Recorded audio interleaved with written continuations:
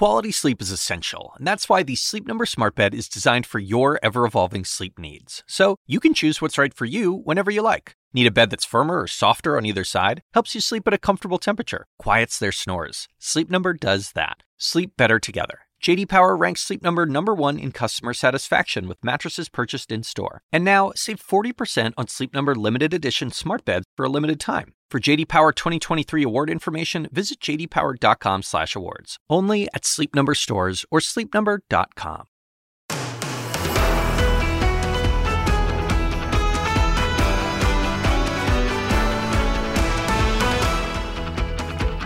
Good morning, everyone. It is Wednesday, which apparently you're not a fan of the phrase hump day. I'm fine with Wednesday. The crew just said happy hump day. Happy hump day, everyone. Thanks for telling everyone what I was saying 30 seconds before air. Sorry. Let's get started with 5 things to know for this Wednesday, May 17th. North Carolina Republicans overriding the governor's veto and banning abortions after 12 weeks. This deciding vote cast by a former Democratic state representative who actually campaigned on abortion rights before switching parties last month. Also in Washington, the White House and House Speaker Kevin McCarthy are both touting some progress on the debt ceiling talks, but McCarthy is warning that all sides are still a long way apart as President Biden is cutting down a trip abroad. Also, an Illinois girl missing for 6 years found in North Carolina, all thanks to the Netflix show Unsolved Mysteries. An employee at a store recognized the now 15-year-old and called the police. The girl is safe this morning, and her mother has been arrested for the alleged kidnapping. The Secret Service is investigating how an intruder made his way into U.S. National Security Advisor Jake Sullivan's home. Despite it being under 24/7 Secret Service protection, a source tells CNN Sullivan confronted the man and believed he was drunk. No one was harmed, thankfully, in this incident. Also, a French superstar set to cowboy up. The San Antonio Spurs won the NBA's draft lottery, and the big prize, 7'4" Victor Wembanyama, the man that many believe is going to be the future of basketball. CNN This Morning starts right now.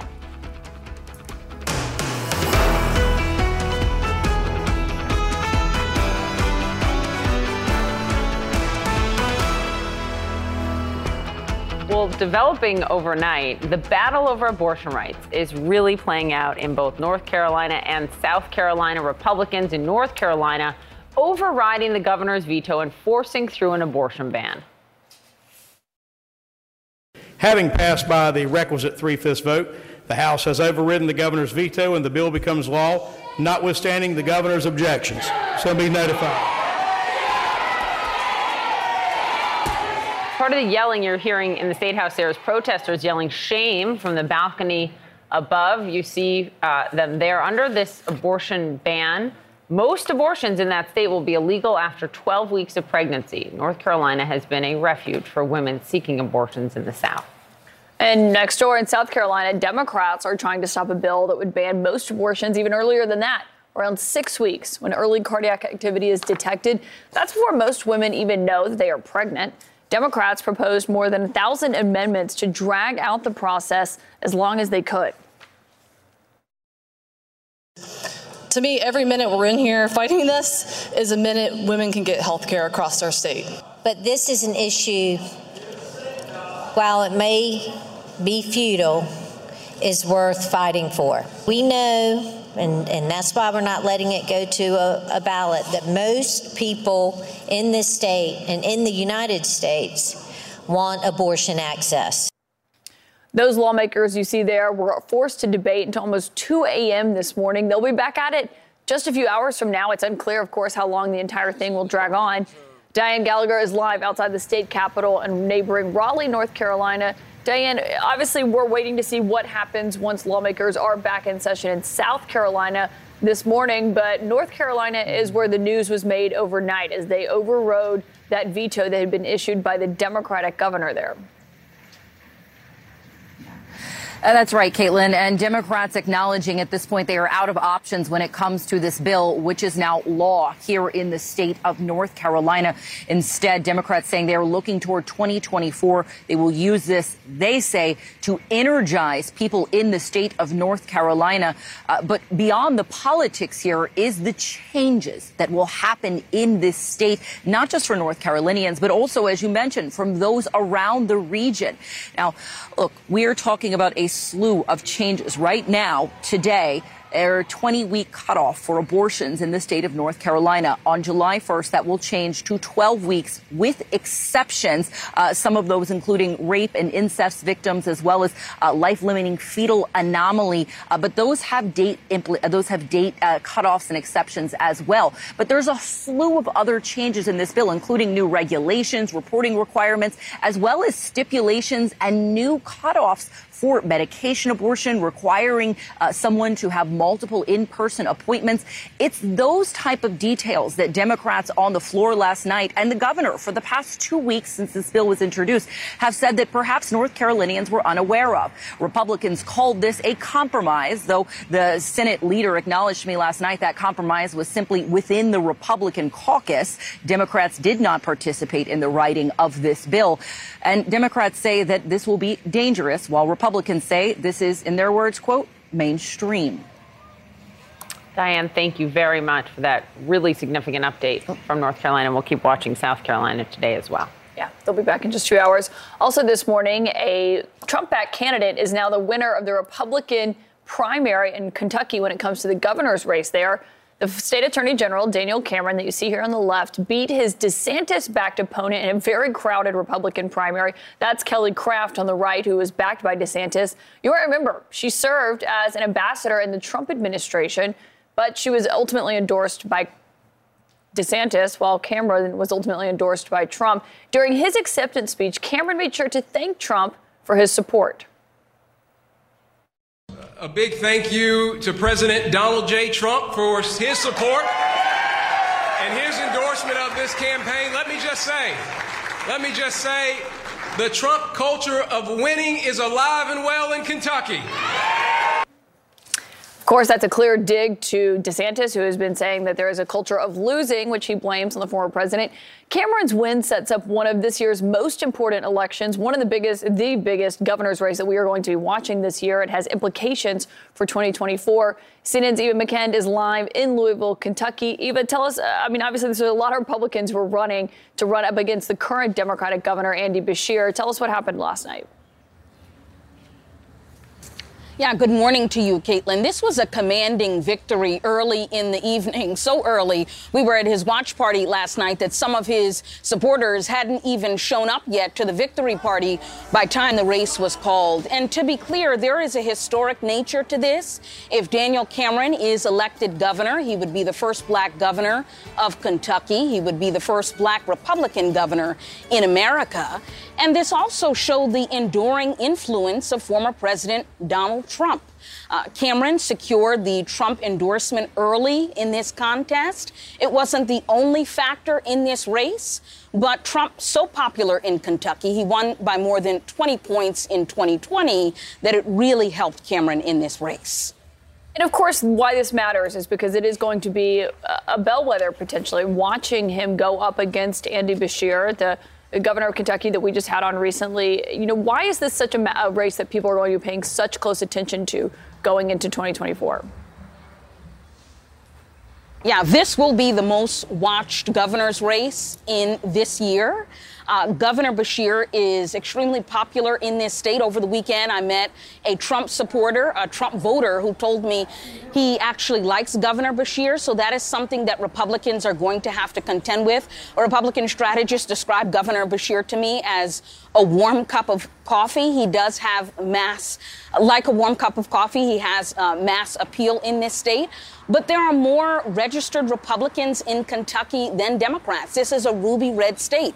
And so So Republicans really view this as a prime pickup opportunity. This race is going to receive national attention. Cameron viewed as a rising star in the Republican Party. He spoke at the 2020 Republican Convention. He's beloved by Republicans in this state, but also across the country. But he also earned the ire of Democrats for his response, and progressives and celebrities in California. We saw that response, too, for his response to the Breonna Taylor case in his capacity as Attorney General. So lots of folks going to be watching this race, Caitlin. Yeah, and he previewed what his lines of attack on Beshear are going to look like, talking about crime, fentanyl, culture wars. Eva McCann will continue to check back in with you. Thank you. Yeah, schools as well, our kids, education. Let's bring in CNN senior political commentator Scott Jennings, who knows Daniel Cameron well. They're friends. He advised him in his 2019 campaign for Kentucky AG. Scott, good to have you. Good morning. Hey, good morning. Hi, I know you're happy with this win. You called it a night of momentum and unity. I just wonder, is it enough momentum to defeat incumbent Andy Beshear? It's going to be a tough road, no? Yeah, it's going to be a really interesting race. I suspect the political handicappers will look at Kentucky early on as a lean Dem. But if you look at the voter registration shifts over the last 4 years, you look at Cameron's big win last night, and you just look at sort of the flow of the state right now, I think it would be folly to call it anything other than a toss-up because you do have Beshear, who maintains high personal image ratings. That's absolutely true. And you have his party, which maintains very low image ratings in the state. And Republicans here are ascendant, holding every other constitutional office in Frankfurt. So I agree with the assessment. It's going to be the most watched race of the year.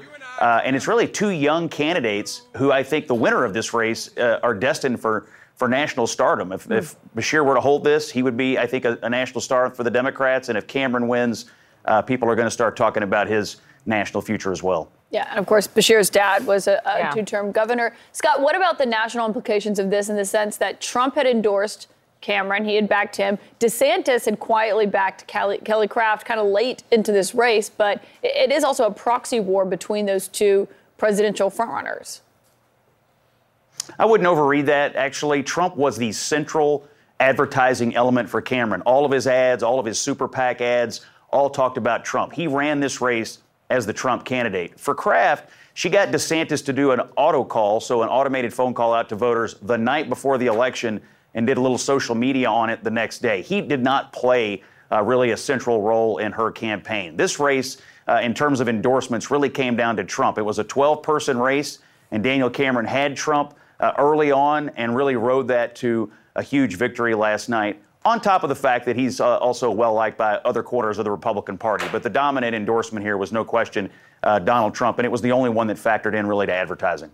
I wonder, just given that he's been the Attorney General and the rule of law, I would assume, is very important to him, is he going to run in lockstep with former President Trump when we hear Trump say things like he did to Caitlin in the CNN town hall, last week about pardoning many of the January 6th rioters, et cetera? I mean, is he going to separate himself at all? Because what we heard him say last night is the Trump culture of winning is alive and well in Kentucky. Yeah, I think he said that, obviously, because he's very grateful for Donald Trump for picking him early. I mean, Trump coming in last year, the governor's race wasn't really in cycle yet, and Trump delivering that endorsement early on was a huge lift right out of the gate for Daniel Cameron, who, by the way, was massively outspent by Kelly Craft. So having Trump helped him fend off all that money. That having been said, the other plank of Daniel Cameron's campaign was, I support law enforcement. Right. He is a pro-law enforcement candidate, and I suspect he's going to continue to do that, and I don't think he's going to peel off of that. So I don't think he's going to make, parsing out this or that position of Donald Trump part of his campaign, but I do think he's going to continue to tout all these hundreds of law enforcement officers that have come to his side in his primary. Well, and speaking of Trump and the national issues, we're watching what's happening in North Carolina overnight. We're watching what's happening in South Carolina this morning. We're also seeing Trump, Pence, DeSantis all being asked questions about abortion. I want you, Scott, to respond to what Governor DeSantis said about what Trump said on abortion and what former Vice President Mike Pence said about it as well. He didn't give an answer about would you have signed the heartbeat bill that Florida did, that had all the exceptions that people talk about. For my part, I disagree with President Trump about the heartbeat bill. I certainly support what Florida passed. How's the this going to affect 2024 and where voters are coming down on Trump, on Pence, on DeSantis, on any of these candidates that are weighing in on this? Yeah, obviously pro-life activists and pro-life voters play a huge role in determining Republican primaries, whether it's for president or dog catcher. Pro-life voters vote, and they really do matter to the party. That's number one. Number two, Trump has got his record of having appointed pro-life judges and Supreme Court justices, but at the same time, he's been a little squirrely about where he comes down in a post-Roe world. You see DeSantis and Pence really leaning in to the post-Roe world, and we're in the middle of the Federalist experiment right now. The whole point of getting rid of Roe for a lot of people like Mike Pence and Ron DeSantis was it goes back to the states, and then the states can make decisions, and you're seeing varying kinds of laws passed depending on those states. So they're going to lean into that. I think they're going to find favor in that inside the Republican Party, and this is a central sort of conservative ideological question. Do you want there to be a national standard, or do you want this to be a purely federalist argument that plays out over the next couple of years where individual state legislatures have to act? Obviously, for Ron DeSantis, as a governor, he just signed a bill. You're seeing bills passed in other states. That's where his heart is. You can tell Trump's not quite comfortable with that. I think this is actually going to be a central part of how people go towards or go at Donald Trump in these debates if he shows up for them in the fall. Yeah, we'll see if he does. Yeah. Scott Jennings, I know you were up late last night watching this race. Thanks so much for getting up early for us. Thank you all. Good to be with you. Good to be with you. All right, we're tracking some other big races on the local level. A stunner in Jacksonville, Florida.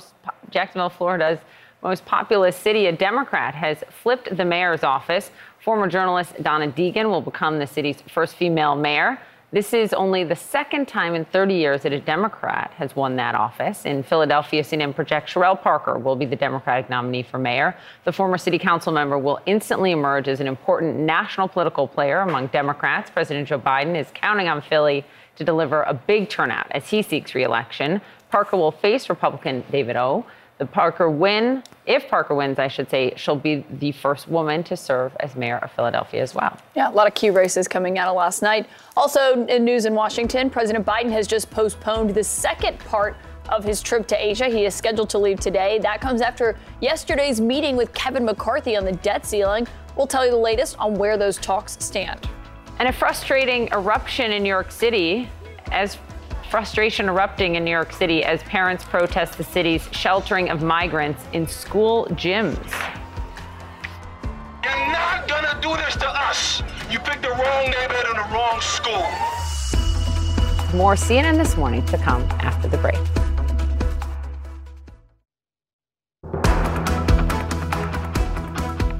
Get a good picture of all of us. We're having a wonderful time. Everything's going well. Manifesting. To be a fly on the wall. Progress. He hopes. They hope. This morning, President Biden heads to Japan for the G7 summit. His overseas travel was supposed to be a week-long trip with stops in Papua New Guinea and Australia. But now the president is canceling those two visits because he needs to get home to deal with the debt ceiling and those talks. Arlette Saenz live at the White House with more. I'm just sad for you that you're not going to get to go on those legs of the trip. But hey, a national, pending crisis calls. She's like, thanks a lot. I know. Yeah, I'll stay back to cover those talks that are expected to continue throughout the coming week. But President Biden yesterday really expressed some confidence that they would be able to make progress towards averting a default. But both sides emerged from that meeting yesterday without any clear path forward on how to avert a default for the first time in U.S. history. But these talks are starting to enter a new phase. President Biden has appointed two top aides here at the White House to start and lead those discussions with House Speaker Kevin McCarthy's office. That includes the counselor to the president, Steve Ricchetti, a longtime aide, also the OMB director, Shalonda Young, who has a long history up on Capitol Hill working in the appropriations sector, as well as Louisa Terrell, who has been the legislative affairs director here at the White House. They will be negotiating with Congressman Garrett Graves, a Republican who McCarthy has picked for these talks to play out. This is something that many many had hoped might be a next step in the formal talks, as some were hoping that they would be able to shrink the room of those conversations. But still, there are so many issues where the White House and McCarthy remain incredibly far apart. They still need to figure out what exactly the length for a debt ceiling raise would be, how long they would agree to when it comes to spending caps. And one of the key sticking points is that issue regarding work requirements for some social safety net programs. McCarthy says including those will be a red line for him, but the White House pushed back in a new statement last night saying that President Biden will be fighting against any type of restrictions that would eliminate health care or push people into poverty. So that's one of the key areas to be watching in the coming days. Definitely a key area, and interesting because he had seemed open to it just over the weekend when he was talking. That's right, and then they had to the White House came in to clarify. Yeah, because you saw progressive Democrats not happy about it. Arlette, as Poppy was noting, he's not going on the second half of this trip, which is supposed to be to Australia, a historic first trip to Papua New Guinea. It's a critical area at a critical time as the U.S. is working to counter China's influence. So what is the White House saying about the impact that these domestic issues at home are having on his foreign policy? Well, this clearly is not the ideal situation for the White House, but in just a few hours, President Biden will be departing, going as planned to Hiroshima, Japan for the G7 summit. But it's that back half of that trip, Papua New Guinea and Australia, that has been canceled. Australia is where he was supposed to meet with the Quad leaders. The White House has said that many of those leaders will be on hand at the G7 summit. Of course, one of the issues that they had been hoping to discuss was countering China's influence in the region. And now, with this threat of a debt ceiling, that's also just not exactly a good look, especially as a potential default would not have just ramifications here in the United States, but also on the world stage. Yeah, and he's going there without a deal, and that we'll see what he says to those G7 world leaders. Arlette, thank you so much. And we're also going to speak with the White House Press Secretary, Karine Jean-Pierre, about this and much more. She'll join us live in the next hour. Also a young girl abducted nearly 6 years ago has been found thanks to a Netflix series. That's right, we'll tell you how. Just an amazing story. Also, parents here in New York City are trying to block officials from using school gyms to house migrants. We're going to talk to some of those parents next.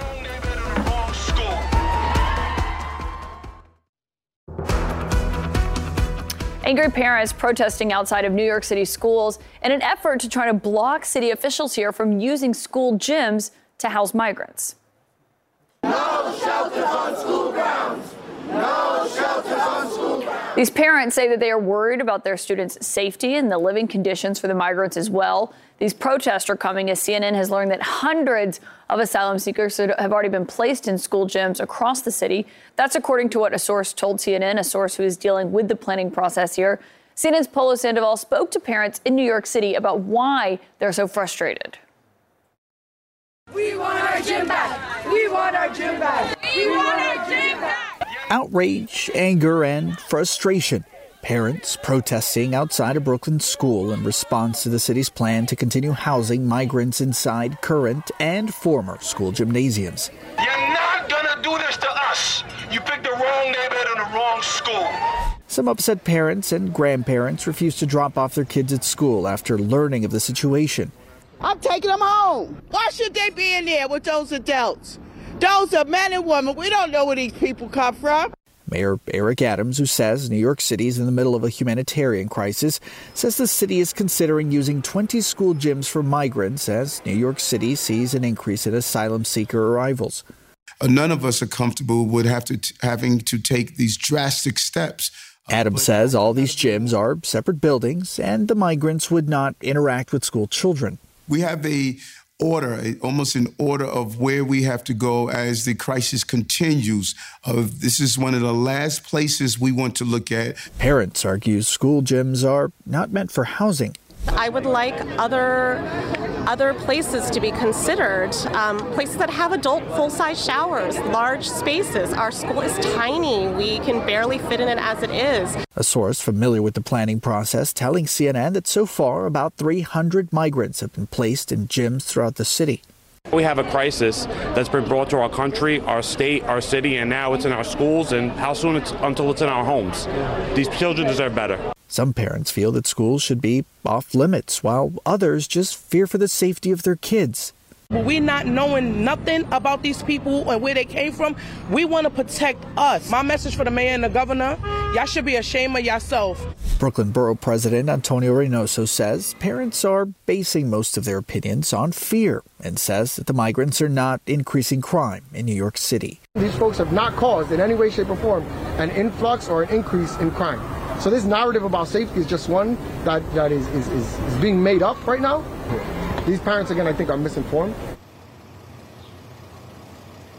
And amid an ongoing battle between the suburbs and the city of New York, officials in Orange County, New York, a short drive from here, have secured a restraining order preventing the Eric Adams administration from voluntarily offering some relocation to some of the migrants here to those communities. But look, the reality here, guys, is whether you're the mayor of some of these towns, the schools here in New York, or the mayor himself, they are facing a very difficult reality. And that's regardless of what I witnessed on the border just a few days ago, which is a dramatic decline in apprehensions. There are still hundreds of asylum seekers in transit arriving here by several hundred a day. Yeah, it's really important context. Polo, thank you for reporting from the border to New York City and how this is affecting everyone. Also, former New York City Council Speaker Corey Johnson is going to join us live in the 8 a.m. hour to talk about what Polo is reporting on there and more. Also this, a young girl featured in the Netflix series Unsolved Mysteries has been found nearly 6 years after she disappeared. Kayla Unbeun went missing in Illinois when she was just 9 years old. Her dad had full custody, but she was with her mom when she disappeared. On Saturday night in Asheville, North Carolina, more than 600 miles from her home, a stranger spotted her. She's now 15 years old, by the way, in a store and recognized her from this image that aired at the very end of the episode of Unsolved Mysteries. Our Jean Casares has been following all of it and joins us now. Oh, my goodness. It's amazing. It's absolutely amazing. So here are the facts, according to the National Center for Missing and Exploited Children. It was July of 2017. It was South Elgin, Illinois, a suburb of Chicago. And Kyla's father, Ryan, had gotten from a judge, he had ordered full custody. Her mother had supervised visitation. So on July 5th, right after 4th of July, her father goes to pick her up from a camping trip with her mother. She's not there. Her mother's not there. And so for several weeks, they had to have been looking everywhere. Finally, on July 28th, a felony arrest warrant for kidnapping was filed in the court, and Kyla was one of America's missing. For 6 years, she was gone. It was last Saturday night, and someone in a store in Asheville, North Carolina, 600 miles away, they saw her. And they went to the store authorities and said, that girl, I saw her on Netflix's Missing show. They called the police. The police came. The mother was found, arrested on charges, $250,000 bail. Now, two things. First of all, the Netflix show Unsolved Mysteries, she was on for 4 seconds on that show. It. But the mother has made bail. The mother is out. She's free, told to show up in court on July 11th. So the thinking is that potentially the mother took her. The allegation is the allegation. It's alleged taking of a child and is across state lines. Kyla united with her father. Her father asked for their privacy. They're getting to know each other again. They're back in Illinois.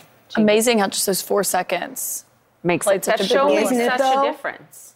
I remember watching it growing up. It wasn't on Netflix at the time. Right. But yeah. Of course. Jean, thank you. You're very welcome. much. Jean.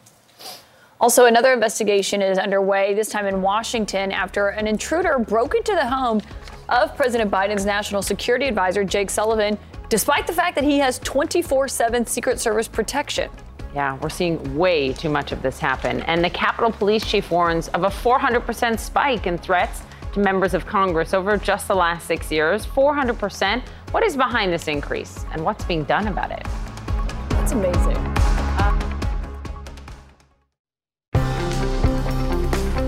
The Secret Service is investigating how an intruder snuck into the White House. White House's National Security Advisor Jake Sullivan's home without agents noticing. It happened late last month at his home in Washington, D.C. And we should note this is particularly concerning since Sullivan has 24/7 security detail. But a source says agents stationed outside didn't notice the intruder. The source also says Sullivan actually found the person inside his home.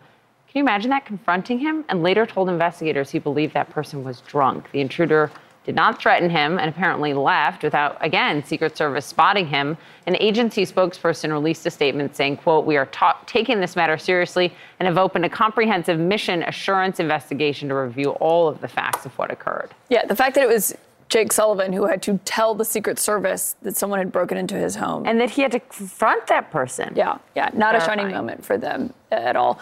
That intrusion comes as not just what's happening there are threats against government officials and politicians that we have seen increase on a dramatic scale. The Capitol Police Chief told lawmakers yesterday that threats against members of Congress have actually jumped 400% in just the last 6 years alone.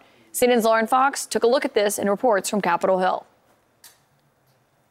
Just one day after an attack at Congressman Jerry Connolly's district office, U.S. Capitol Police Chief Tom Manger telling a House committee about the alarming rise in threats against lawmakers. It's gone up over 400% over the last 6 years. Several lawmakers on Capitol Hill are now reviewing their district security protocols after a man with a bat attacked 2 staffers Monday at Representative Jerry Connolly's district office in Fairfax, Virginia. It's a sad commentary if we now have to accept as a price of public service threats to everybody associated with us. Some members of Congress now looking toward ways to enhance security at their district offices.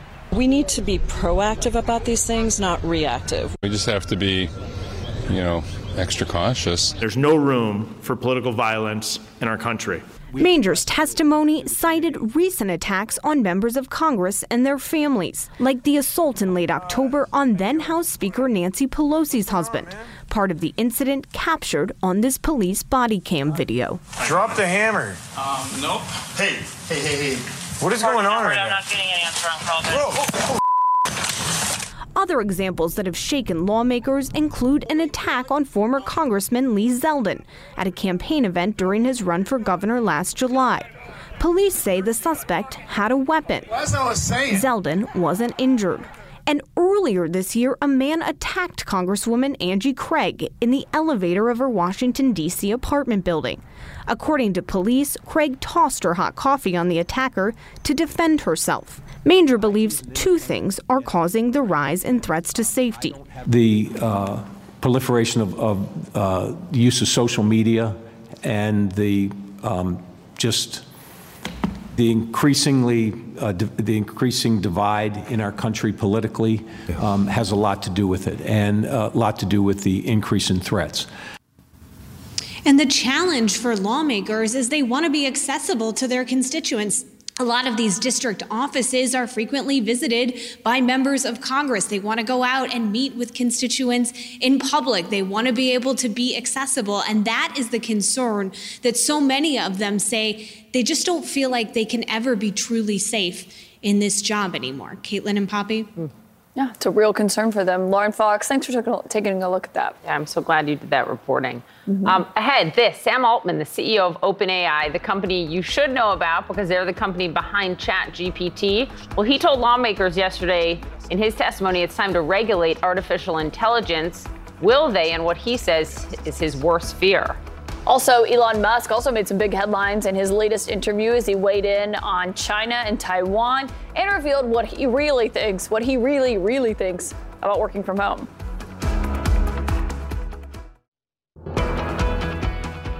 You want to share what you have to say?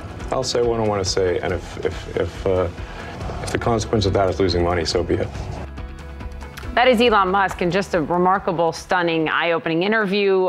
One of the things he said that he didn't care if he loses money over inflammatory tweets that draw the ire of Tesla shareholders or Twitter advertisers. His interview made a lot of headlines, from his views on AI to his recent attacks on George Soros, and insisting that the mass shooter in Texas at that outlet mall who posted photos of large swastika tattoos is not a white supremacist. Watch this. When you link to somebody who's talking about the guy who killed children in a mall in Allen, Texas, and you say something like it might be a bad psyop, I'm not quite sure what you meant, but I'm saying that I thought the ascribing it to white supremacy was. There's no proof, by the way, that he was not. There's no. I would say that there's no proof that he is. And that's a debate you want to get into on Twitter? Yes. Because we should not be ascribing things to white supremacy if it's false.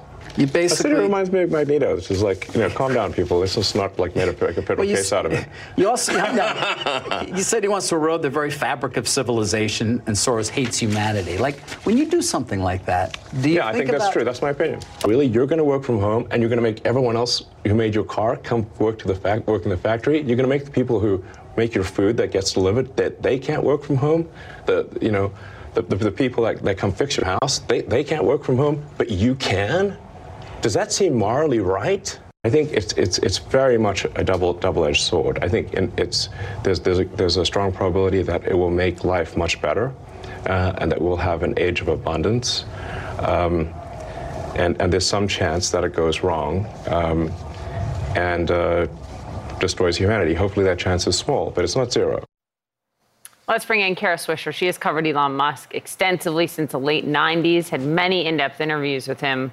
Her podcast is On with Kara Swisher and also Pivot. Kara, I just think about your most recent interview. Hey, with Elon Musk, what was it, a little over a year ago at such a pivotal time? What do you make of this one? Mm-hmm. And those are just some of the key snippets we played for folks. Well, Dave did a very good job getting a lot of news out of him, except most of the news was nonsense, unfortunately, especially the stuff about the white supremacists and calling Bellingcat, which does a lot of interesting investigative work. Is it FISOPs or whatever? PSYOPs. He spewed a lot of conspiracy theories, whatever. Yeah. He spewed a lot of conspiracy theories. He made a lot of pronouncements on things. Calling staying home morally wrong, although I don't feel like we should be taking moral lessons from Elon, but okay.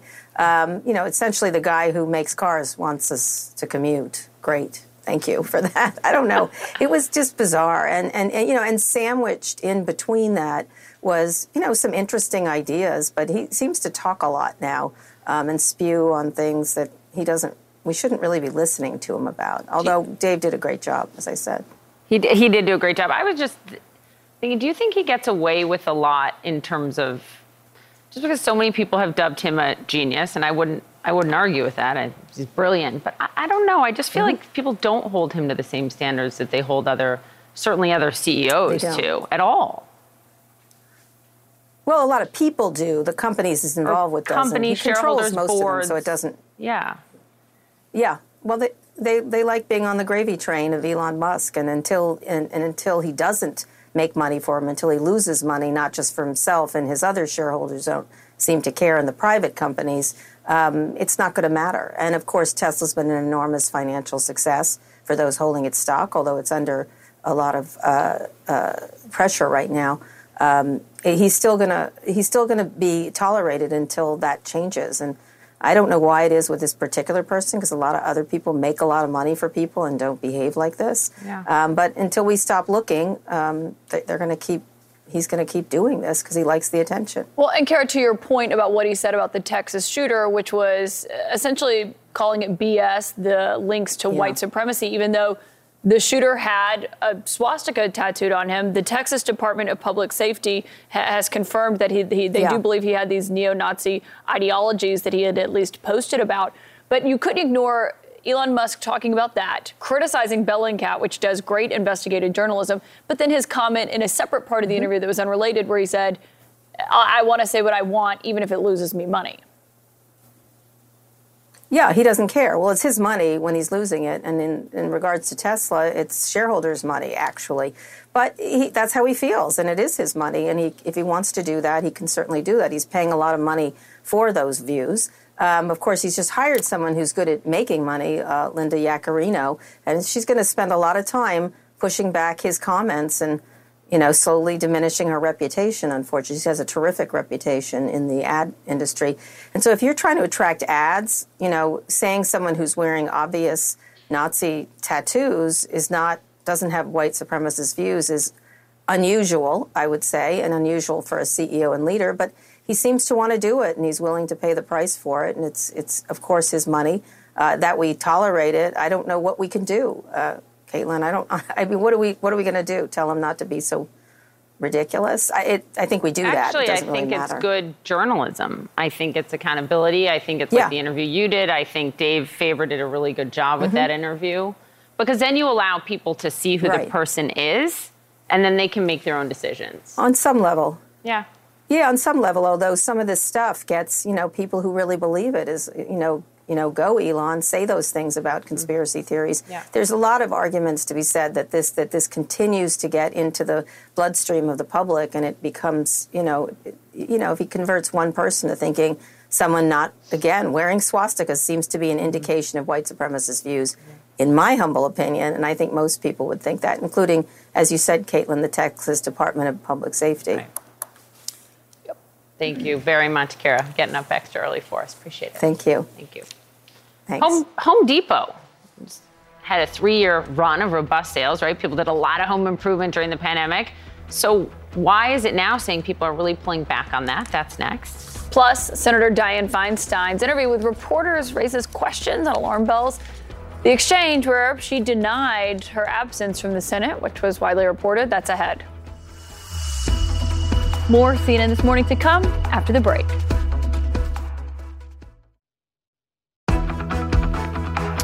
This morning, Steve Scalise, a top Republican, says that the House could take up a resolution to expel George Santos, the freshman Republican congressman and noted a notorious liar, as soon as tonight. The vote is expected to be on referring the matter to the House Ethics Committee. That is something that House Speaker Kevin McCarthy said last night he wants to happen, quote, rapidly.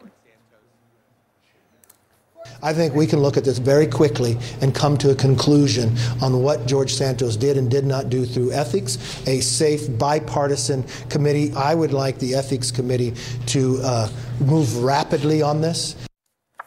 The Ethics Committee announced an investigation back in March looking into whether George Santos engaged in unlawful activity related to that 2022 congressional campaign that was filled with lies. Santos was also indicted last week on 13 federal criminal charges, including wire fraud, money laundering, theft of public funds, and making false statements to the House.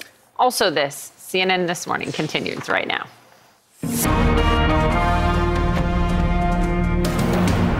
Lawmakers in North Carolina voting to ban most abortions after 12 weeks, overriding a veto by the state's Democratic governor. We seek to balance protecting unborn babies while ensuring the safe care of mothers. When women's health is on the line, I will never back down.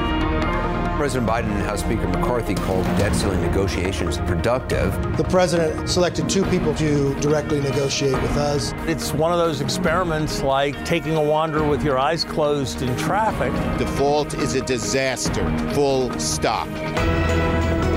Artificial intelligence is moving so fast, it can baffle even the people creating it. There's some chance that it goes wrong and destroys humanity. We want to work with the government to prevent that from happening.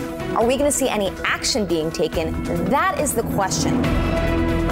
A high school teacher using the N-word in a Missouri classroom. A 15-year-old student suspended for 3 days over the recording. They're protecting the status quo more than they are encouraging the students to apply critical thinking skills. The number 1 pick in the 2023 NBA draft goes to the San Antonio Spurs. Welcome in perhaps the greatest draft prospect in NBA history. It's a really special moment I'm going to remember for the rest of my life. I'm trying to win a ring ASAP, so be ready. Be ready. Ready. That's going to be really fun to watch him in the league. Also, that's a good message, not just for them, but also for Washington. Get ready, because the clock is running out on something a lot less fun, but critically important to all of you, and that is the debt ceiling and raising it. The President Biden, is now cutting a major foreign trip short as the pressure builds to try to reach a deal with Republicans by June 1st and prevent economic calamity. It comes after another round of talks with House Speaker Kevin McCarthy and other congressional leaders yesterday. I did think this one was a little more productive. We're a long way apart, but what changed in this meeting was the president has now selected 2 people from his administration to directly negotiate with us. President Biden is still heading to Japan. He leaves today for the G7 summit, but the White House is scrapping plans to visit Australia and a historic first-time stop in Papua New Guinea. It was a trip that was supposed to showcase America's power against China, so critical in that region. Yeah, absolutely. And President Biden is apparently trying to bring some levity to the tense congressional meeting he had with leaders, a rare meeting where Kevin McCarthy was in the Oval Office. get a good picture of all of us. We're having a wonderful time. Everything's going well. When did we decide that? Joining us now is White House Press Secretary Karine Jean-Pierre. Karine, thanks for being here. I think the big question that everyone has this morning is whether or not an agreement can be reached by June 1st. What do you think? Well, the president said yesterday that he's optimistic as it relates to the budget, that we can come to a responsible bipartisan budget on spending, on appropriations, how we move forward, how do we see the value of this country. So he said that yesterday, and he made clear as well, and we have said this, that the meeting yesterday was productive, but it was also direct on how America is going to pay its debt and not default for the first time. So those are the two conversations that they had. Again, the president has said he directed his team, his staff, to continue to have those meetings so we can get to a place where there is a budget on his desk. And he's looking forward to speaking to the congressional leaders later this week on the phone and seeing them once he returns from his overseas trip. And we're told, Arlette's reporting that the team of emissaries met last night. Do you know when they are set to meet again? I don't have a set time on when they're going to meet again. As you know, they've been pretty much meeting on a daily basis. It's been productive, and so we expect that to continue. But again, the president is optimistic. Look, as you know, Caitlin, we have said this over and over again. The president has said this. We are not a deadbeat nation.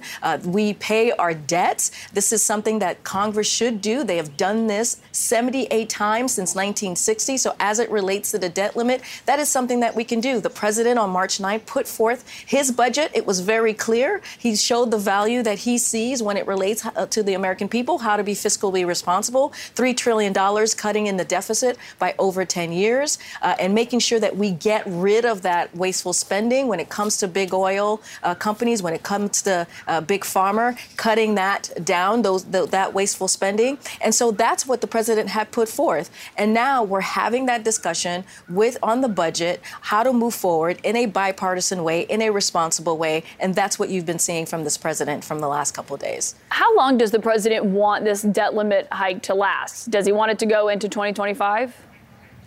Look, I'm not going to negotiate from here. As you can understand, these conversations are currently happening on the staff level. As you saw, the president met with the 4 congressional leaders. I'm just not going to do that from here. This is something that needs to get done as it relates to the debt limit as soon as possible. We have to get this done. As you know, Caitlin, as well, if we do not deal with the debt limit in the way that Congress has dealt with it 78 times since 1960, it could trigger a recession. We could lose millions of jobs. All of the successes that we've seen in the last 2 years from this president with 12.7 million jobs, unemployment at historic lows, that could be wiped away. We think about our retirement accounts. That could devastate retirement accounts. So that's what the president has made clear. He's held the line on this when it comes to Congress acting and doing what is their constitutional duty.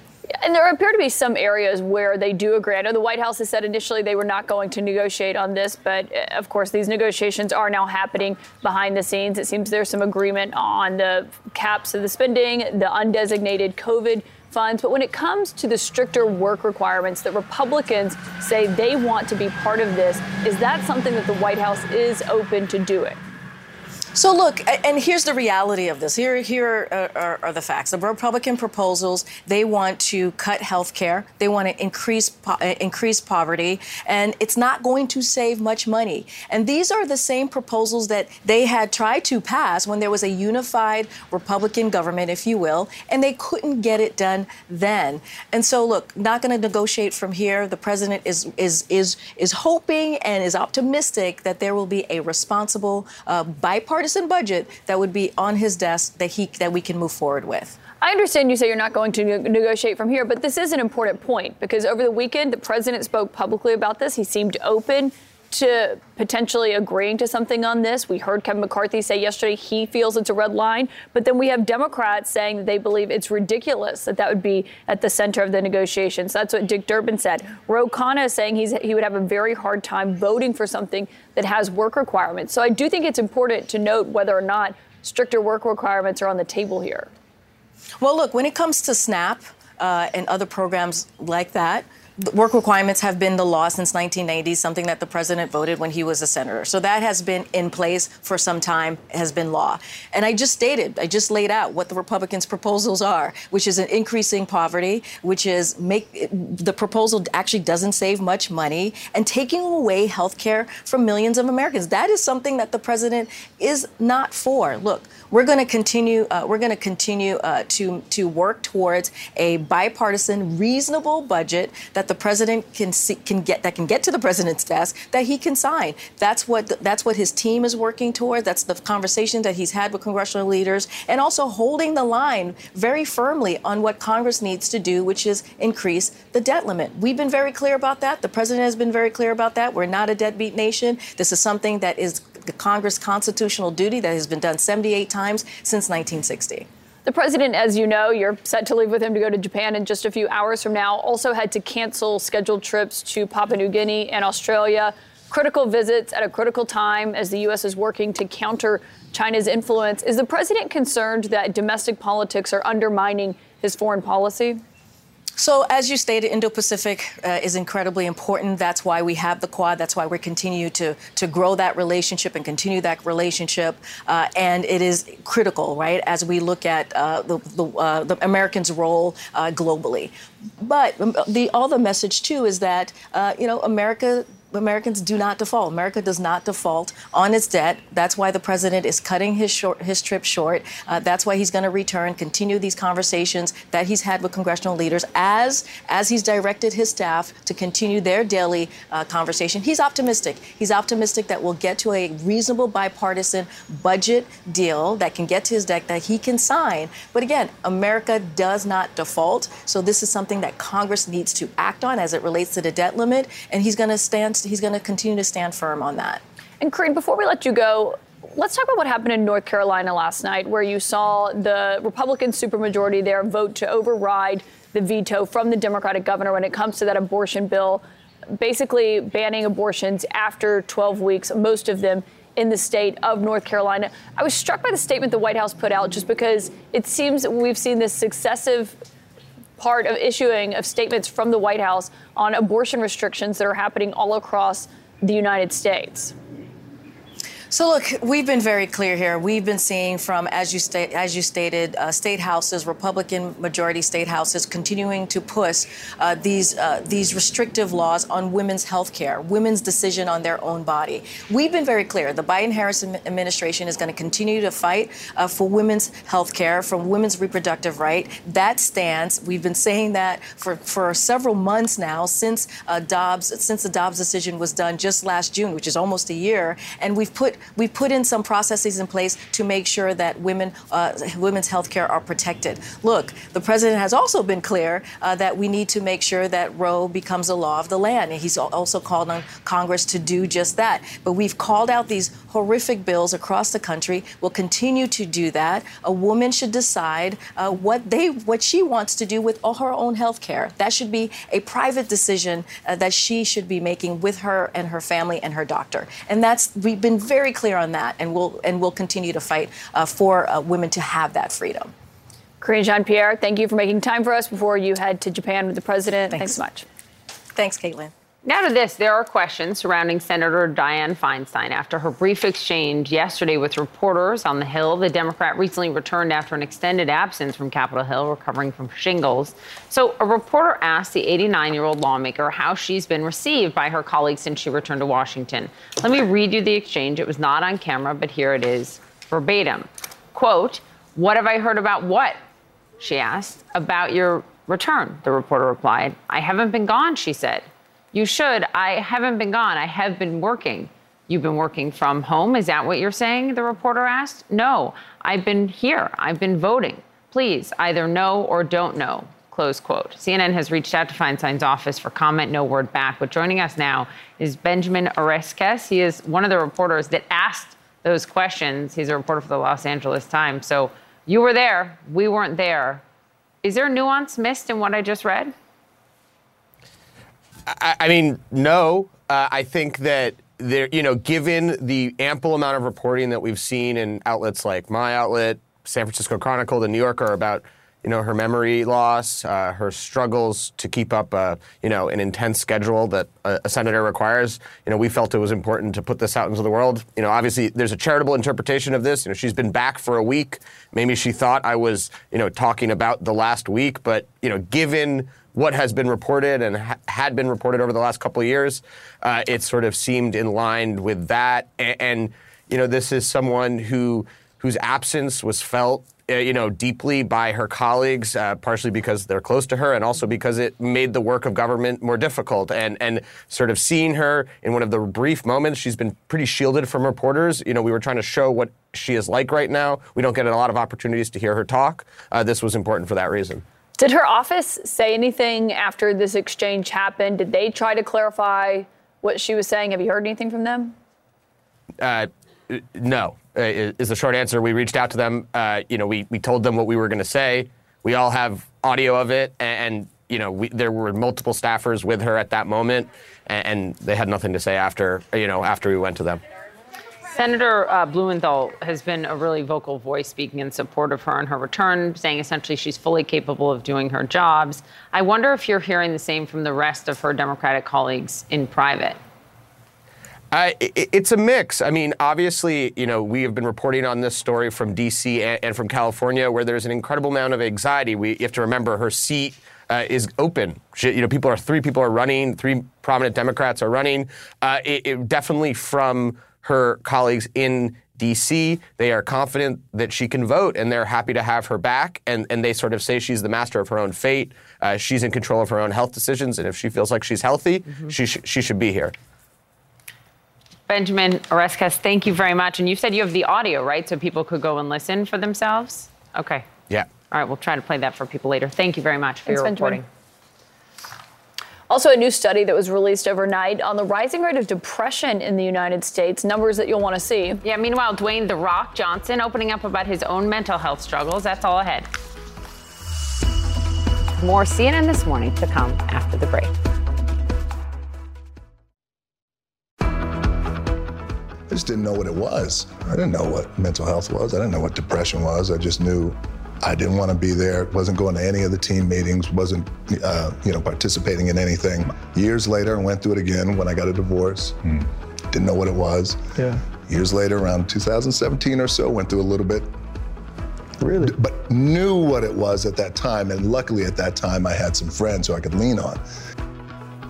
That is The Rock, Dwayne "The Rock" Johnson, opening up in a very candid way about his own battle with depression on a recent episode of the Pivot podcast. He's not alone, though. A new Gallup survey that was just released this morning actually shows 29% of adults have been told by a doctor or a nurse they have depression, and 18% of those adults are currently being treated for it. Joining us now to talk about that report is clinical psychologist at NYU Health, Dr. Rebecca Berry. Thank you so much for being here. I think Poppy and I are both so struck by these numbers. And, hearing it from a celebrity, hearing him talk about it, I think is important. But it is something that everyone seems to be dealing with, a lot of people. These are very high numbers. And interestingly, we have seen a growing trend in the rates of depression in adults, also our young people as well. And it's prominent to see it displayed here for us to talk about. And I'd love to discuss also some of the reasons why we may be seeing these numbers right now. Why? I think over the years, we've seen a trend in women, reporting increasing numbers of depression and anxiety. We know that coming out of the pandemic, there were a number of factors there that led people to be forced to think about how they're feeling. And I think a lot of people started talking about it from a mental health professional level, as well as just from in the medical field. I think we are getting better at understanding what depression looks like and what these mental illnesses look like. And we're getting better at diagnosing them, particularly amongst certain groups as well. I wonder what people should do and to figure out if they're just down or sad or depressed. Right. I think it's a hard thing to think about because we don't, a lot of people have these feelings. We want to make sure that people don't feel alone in what they're experiencing. It can be very confusing, as we saw from The Rock. It can be confusing and hard to know, what am I feeling and what this means? And many people often think that, well, nothing can be done about this. I must just kind of, suppress this or just deal with it. And really, we want to encourage people to talk to their support systems if they're there, or at least reach out to some type of treatment team, medical team, to get support. We do have a number of when they're available, good resources for individuals. But it can be hard to know, what do I do with these feelings? And I don't want to be a burden on someone with these feelings. Yeah, I do think it's tough for people. The other thing is, well, it's obviously tough for people, but I'm saying tough for people to talk about it. Symptoms, I think, is something that people want to know. As Poppy was saying, how do you know when you've crossed that threshold, that you are there, and it is something that you should seek treatment for? Right. I think an individual, if they can be aware of what they're going through, hopefully can ascertain whether or not these feelings really are above and beyond what is common for them. And if these symptoms, such as loss of interest in pleasant activities, really a withdrawal from normal routines of life, not really showing up for your friends, activities and whatnot, and really just a fatigue, excessive need for sleep, if those things persist for a long period of time, for more than a 2-week period, and cause significant disruption in any major life area, then that really is a good time to say, hey, maybe I could start to talk to someone, or really just ask for support. And maybe what about listening to people around you that love you, your friends who say you seem like something seems different? Yeah. Right. And oftentimes it can be hard if an individual is in the midst of a depression for them to really sometimes accept that support, because they don't want to be a burden. They feel like perhaps sometimes no one might understand exactly what I'm going through. So there can be a little bit of a divide there. Is this because of COVID, just this elevated number? And if it is it reversible? Because now more people are going back to work. They get to be with people. Caitlin makes me happier every morning. Really just talking to people. Does it change that? That is a great point. I think that getting back into the routine of work where you can feel a sense of accomplishment and mastery and be around wonderful people can certainly help with that. And I think that COVID certainly provided a lens into what we were experiencing. And for many individuals and communities, we saw a rise in these depression rates due to the circumstances and the stressors. Dr. Berry, obviously really important numbers for us to all keep a track of it and to check on your friends and family and make sure everyone's doing okay. Thank you. Thank you so much. So some unwelcome news for Home Depot and a concerning sign for the state of the U.S. consumer. The company reported slower sales for its first quarter, a 4.5% drop across its stores. We're joined now by CNN business reporter Nathaniel Meyerson. They were booming because we were all redoing things in our home during COVID when we couldn't go out. Is this now because we are going out? Right, Poppy. So you look at Home Depot's sales from 2019 to 2022.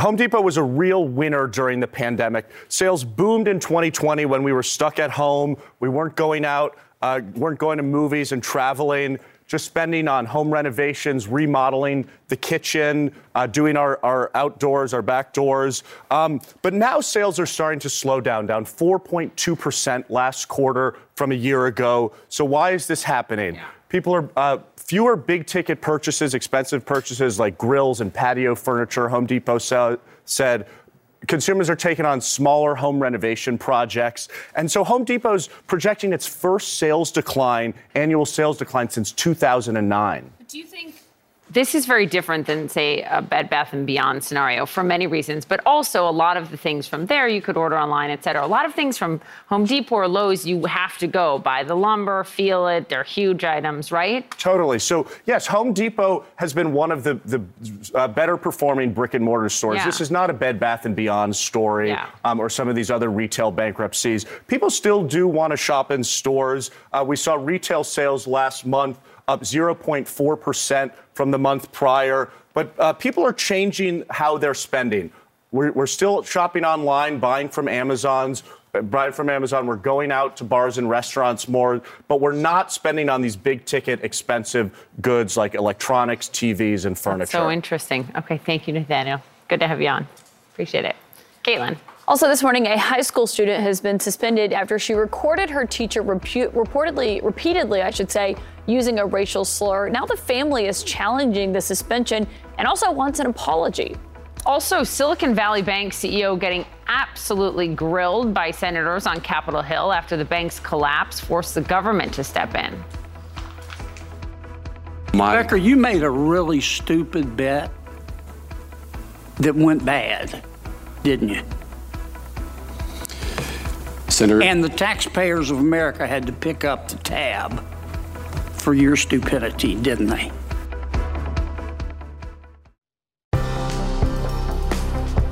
A teenager recorded her teacher repeatedly using the N-word, and then the student was the one who got suspended. She's heading back to class today.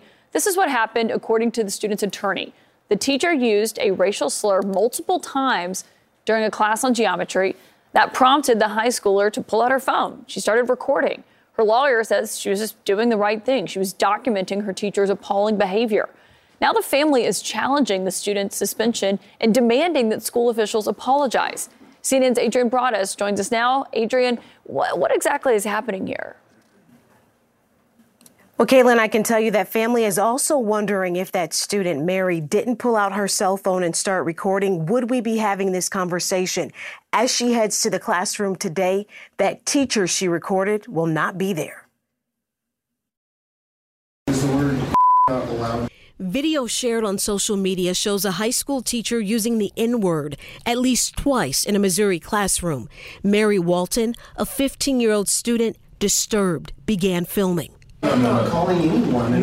I understand. I can say the word. That was May 9th. The teacher was initially placed on administrative leave, the principal calling the language, quote, inappropriate and inexcusable. A week later, that teacher has resigned. A statement from Springfield Public Schools announces he is, quote, no longer employed. But Mary was also punished, suspended for 3 days over the recording, the harshest penalty for this type of offense under school cell phone rules, her lawyer says. We've asked them to lift the suspension, let her go back to school immediately, and apologize. Mary saw something that she believed needed to be reported.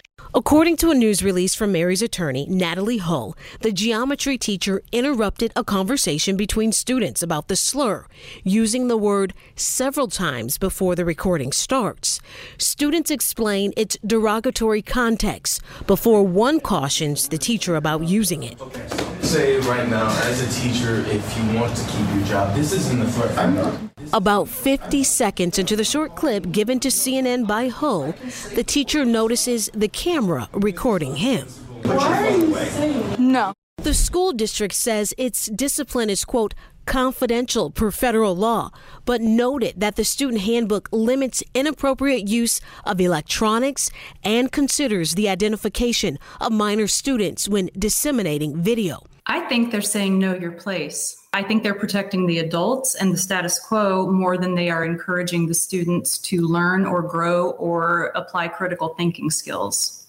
The school district also prohibits, quote, recording of faculty or staff in the classroom without prior approval and recording, quote, acts of violence.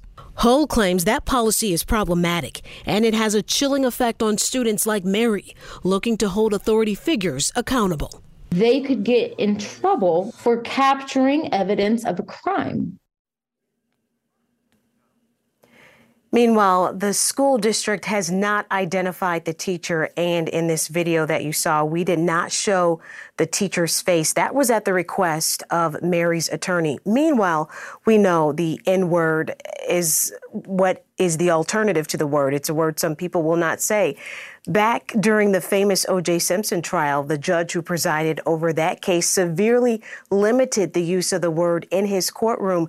That was after a key witness for the prosecution used the word multiple times. And again, that was in the 90s. Today's May 17th, 2023. We're talking about the word used in a classroom. Caitlin. Yeah, and the student being suspended simply for recording what was happening in that classroom. Adrian, as you learn more, keep us updated. Thank you. The Senate Banking Committee got its chance on Tuesday to grill executives from Signature Bank and Silicon Valley Bank. More than 2 months ago, the sudden failure of SVB shook Americans' confidence in the banking system. It triggered a domino effect that quickly led to the collapse of Signature Bank and then weeks later, First Republic. In his first public remarks since the collapse, Silicon Valley Bank's former CEO, Greg Becker, achieved what few could in Washington, unity among Republicans and Democrats as he attempted to deflect blame. The takeover of SVB has been personally and professionally devastating, and I'm truly sorry for how this has impacted SVB's employees, our clients, and our shareholders. Did you make any poor decisions? Senator, based on a previous question that was asked about looking at in hindsight, I truly do believe that with the information we had at the time when we made our decisions, that we made the best decisions that we could have. Senator, there were a series of events, unprecedented events that occurred that led us to where we are today. No, this wasn't unprecedented. This was bone deep, down to the marrow, stupid. Senator Elizabeth Warren pressed Becker in a heated exchange on how much of his own compensation he was willing to return. It's not how much it costs. How much of the $40 million are you planning to return? How many times are we going to do this dance? Senator, I promise to cooperate with the regulators as they do. Are you planning to return a single nickel to what you cost the fund? Senator, I know there's going to be a process review of compensation. I'll take that as a no. Joining us now, our chief business correspondent, Christine. That was something. Bipartisanship on Capitol Hill. Yeah. Haven't seen that in a while. Yeah. What's the takeaway? These are Republicans and Democrats who were rightly really pressing these bank CEOs in this postmortem about what went wrong here. And Elizabeth Warren and others saying, are you going to give back any of your money? You know, you got stock all along the way as part of your compensation, stock right up to the very end. Right up to like weeks. Right up to the very end. And that gentleman and others were saying, well, that's up to the board. The board makes those decisions. And so you've got regulators who are saying, well, maybe we need to look at that then. Maybe, given the fact that the Fed had written warnings, so many of them to SVB over the past year that had been ignored, maybe then you don't get your automatic stock, your stock deposit if you haven't addressed the outstanding problems. And so that might be something I think that regulators look at going forward here. But I didn't hear much sympathy at all for these CEOs. They talked about, the Congress or senators talked about how, simple risk management, simple hedging. It was clear that interest rates were going to rise. Maybe we didn't know they'd rise this much this quickly, but the sands were shifting, and you were very focused on a small part, your small part of the industry at a very moment for tech in particular, where everything was changing. It should have been clear that you needed to do better risk management, and they didn't. But that's what kills me was watching this was he seemed to kind of point the finger at everyone else. He said he was truly sorry, but he didn't really seem to take any accountability for it or responsibility. He seemed to deflect blame for those things that if you're in this field, seem pretty obvious that you should be monitoring. And he also went back to a big criticism of the Fed was transitory, that inflation would be transitory. And he said, look, we were told by the Fed, the messaging from the Fed was this would be transitory, inflation would be, and that they would be raising interest rates to try to grapple it. And nobody knew that the Fed was so wrong and would have to get so aggressive in its rate hikes.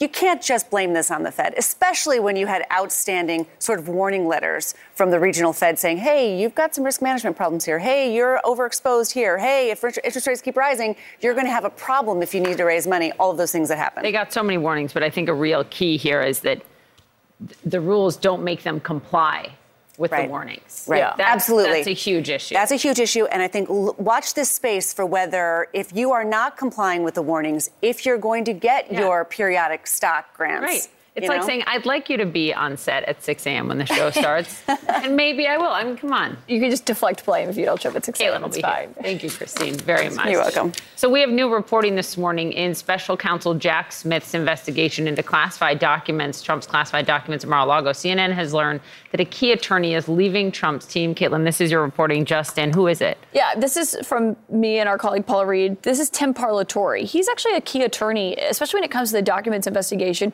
We have now learned that he is leaving Trump's legal team. He gave a statement to CNN saying it has been an honor to work through the interesting legal issues, as you referred to it. He says his departure was a personal choice and doesn't reflect upon the case. As he says, he believes the Justice Department is engaging in misconduct on this investigation. That's not a surprise. That's how the Trump team feels about the documents investigation. But Tim Parlatore is notable because he's the one who organized those searches for additional documents that you saw happen, not just at Mar-a-Lago, but the other properties as well last year, Trump's other properties, his golf course in New Jersey and others as well, storage facility. And Tim Parlatore also went and testified before the grand jury that's investigating Trump's handling of classified documents and information back in December. He was there for actually several hours and in that appearance. okay, there's a lot here, but this also comes after, and I'm not saying it's linked to, but just the questions that you asked Trump in the town hall about classified documents and you asking, do you have more classified documents, and him saying, not really. This is such a key probe. And this is a guy that I think many Americans actually know his name. Trump has a lot of lawyers, but this is one you know. He does have a lot of attorneys. This is one we had him on CNN maybe 2 months ago or so to talk about the state of the investigations and where they stand, because there are so many different investigations facing Trump. But one thing that stood out, those comments at the town hall last week when Trump said, not really, that was about showing documents to anyone, but also the questions that he raised about whether or not he knowingly took documents with him, because they had kind of seemed to argue, some of the attorneys previously, that they kind of got swept up in the packing and the moving. Trump seemed to indicate people knew he was taking those documents. He was talking about them being in plain view at that town hall. The other thing I think that's important to note about the legal team is Parlatore says this was a personal decision and doesn't reflect upon the case. We are seeing Jack Smith's case continue. They've brought nearly everyone they could essentially bring in front of the grand jury, from groundskeepers at Mar-a-Lago to other people who helped prepare hamburgers, basically, as Paula Reed was describing it when she was reporting on that a few weeks ago. So it is an investigation that has been heating up. It's not clear where it's ultimately going to go. Obviously, they've been trying to tie it to the documents investigations that are happening with Biden as well. He's got his own special counsel in Pence. Obviously, there's a clear distinction between those, with the subpoena, whether or not there's the distinction and the obstruction, if there was obstruction.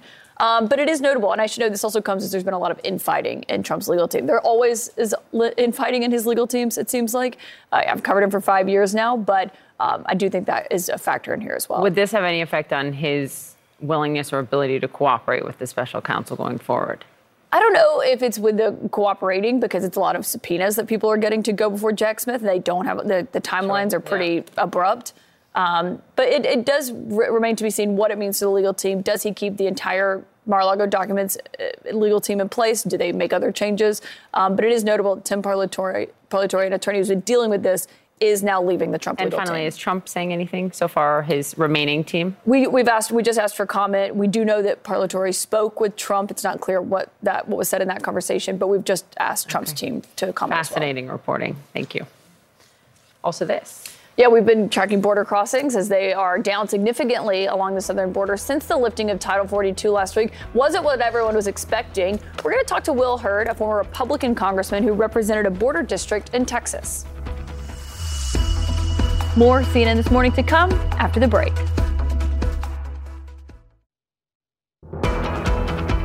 So officials have been warning of a potential surge of migrants over the U.S. southern border since the end of the pandemic-era Title 42. The influx of asylum seekers since the expiration of that has been so far, and we're not even a week in, a little less than expected. According to Texas Congressman Henry Cuellar, he's reporting that a 50% drop in encounters over the past 2 days compared to last week. That's what they're seeing. You're hearing Alejandro Mayorkas also reiterate what they're seeing more broadly. Joining us now is former U.S. Congressman Will Hurd. He represented Texas's 23rd district, which is, of course, a border district. That's right. It's good to have your perspective, especially not being in office, so you can speak even a little bit more candidly about. I've always been. You've always been pretty I've candid. That was not a dig at you. Honest, this is a dig at those who deflect, which is not you. Sure. So what we've seen so far, and again, as I said, we're not even a week in from this expiration, but it must be encouraging to you. I just wonder if you agree with some of your fellow Republicans who are currently in Congress who said that's not going to last and that's not what we're seeing. And they point to, for example, way overcrowded detention facilities that the Biden administration can't change now because of what that federal judge ruled. I think the issue is that people are trying to act like it's still not a crisis. It's a crisis. And a few days of decrease is not a sign that things are successful and mission accomplished. You still have thousands of people coming to country illegal. You still have hundreds of people in these camps and shelters and places like El Paso. And just because you didn't see an increase doesn't mean that this was a success. But let's not be shocked. Also, guess what? If you administer consequences to negative behavior, you may see that negative behavior stop. And the fact that the Biden administration is deporting more people, is that a positive thing? Of course. I mean, it should have been done 2 years ago. But we got a long way to go. And the reality is men and women in Border Patrol are still frustrated with the lack of policy. They are the ones that have to implement a bad policy. They're also concerned that after the human smugglers figure out the new rules, that there's going to be ways to get around those new rules. And you got to remember, these smuggling operations are billion-dollar businesses. They probably made at a minimum $25 billion last year. So it's still a crisis. It's still a problem. Still more work needs to be done. And we need to be working with our allies in other countries, which is not happening at the pace that I think it should. But is that your sense of why the crush at the border did not materialize like we had been hearing? And Republicans thought this is going to be this kill shot to Mayorkas, the DHS secretary that they've been so critical of and potentially may impeach.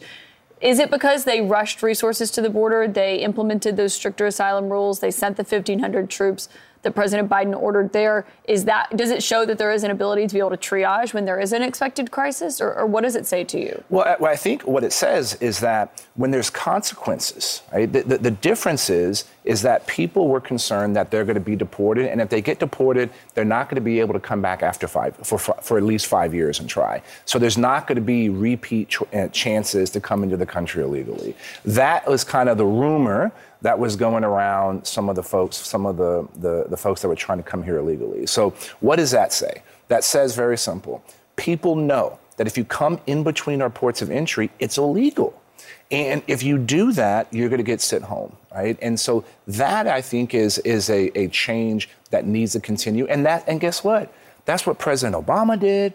That's what George W. Bush did. And why it's taken almost 3 years to figure it out is kind of shocking to me. This isn't rocket science. And the other thing that we need to be doing, it hasn't been covered much. Last week, a number of leaders from Latin American countries came in and said, hey, we need more help. We want to be able to do more against the push factors that are happening in some of these countries. Can we get to exactly that? Because I don't think this is getting enough attention. You said on Meet the Press over the weekend, look, the solutions are there. Just take someone who's willing to go out and do them. One of the economic factors that is pushing those migrants out toward the United States is the Trump-era sanctions that remain and make it more economically dire for people in those countries. Do you support, at this point, those being pulled back? Well, I support creating a 10-year plan in the various regions within Latin America that includes using our foreign aid, working with the diplomatic community. There's a number of organizations that are putting resources into those countries. You could do this right now. Well, agreed. That doesn't. What I just outlined does not require Congress. This is something the Biden administration can do today, and they should. And by the way, all of these countries are asking for it, right? This is our own backyard, and we're not doing enough in order to grow the economy in these places, and that helps us. It's a fraction of the cost to solve the problem in El Salvador, Guatemala, and Honduras than to solve the problem once it gets to our borders. Oh, and by the way, another thing that we should be doing is streamlining legal immigration. The fact that the economy is as bad as it is, but there's still so many industries that need workers, let's do that. And that bill is sitting on the table and can be brought up. Speaker Pelosi didn't do it when she was in Congress. I doubt it's going to happen this time. But we know all the things that need to be done to address the crisis at the border, improve our economy, and work with our allies around the world. But it requires people that have understanding of these issues and the political will to solve these problems. Well, and it's difficult to get that political will. A lot of people talk about it on the campaign trail. We don't always see it fulfilled once they're in office. And this is something we talked about with Trump. I think one thing we should be clear about with the audience here is you were also weighing your own run for the Republican nomination for president. Correct me if I'm wrong. We talked to Trump last week in this town hall, as he always asserts that he fulfills his immigration policies.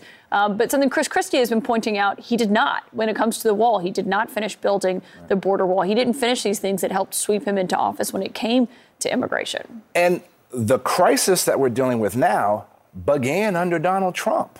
Right? That's something that people forget. This notion of treating everybody as an asylum seeker, which led to these increase in numbers coming to the country, that began under the previous administration under Donald Trump. Fentanyl increase under Donald Trump's tenure. Right? The fact that twice as many people are dying from drug overdoses than they are from gun violence. These are shocking numbers. So we have not seen a proper border policy in a really long time. But now it's gotten significantly worse under the Biden administration. There's no question about that. But all of these solutions, and your point, yeah, people talk a good game, on TV and on Twitter, but when it comes time to actually do something, right, nobody has the receipts to say we solve problems. We just quickly talk about what Ron DeSantis said, because is this someone just talking the talk? Let's play it. It's very quick. I'd shut down the border immediately. Why are we letting this happen to our country? It's hurting people. First of all, it's part of U.S. law that you allow asylum seekers in this country. Not only the huge amount of trade that crosses that southern border, it's $1.8 billion a day. Well, look, this is can't just shut it. This is some of the ignorance that we see from our elected officials about that don't understand the relationship between the U.S. and Mexico. The amount of trade, it's not just trade with Texas, right? All 50 states are impacted by trade coming through our southern border. So closing the border is going to impact our economy at a time when people are concerned with inflation, at a time when folks feel like they are worse off than they were the previous year. So doing that talk about supply chain disruption. Let's just close the southern border. But we know how to solve the problem. Yes, we do. Thank you for your straight talk. See, you proved yourself right at the beginning. Answer questions, be honest. And when are you making a decision?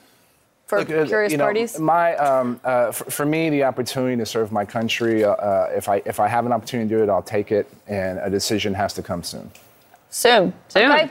Thank you. We'll be watching. Former Congressman Will Hurd, thank you for joining us to talk about such an important issue, and let us know what your decision is. Thanks for having me on.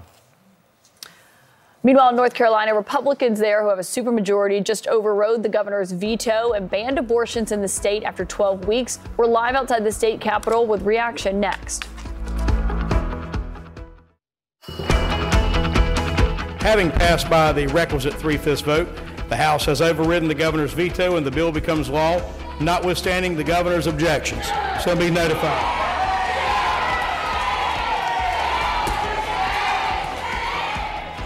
So, remarkable watching state houses recently. Yes, the power that they have.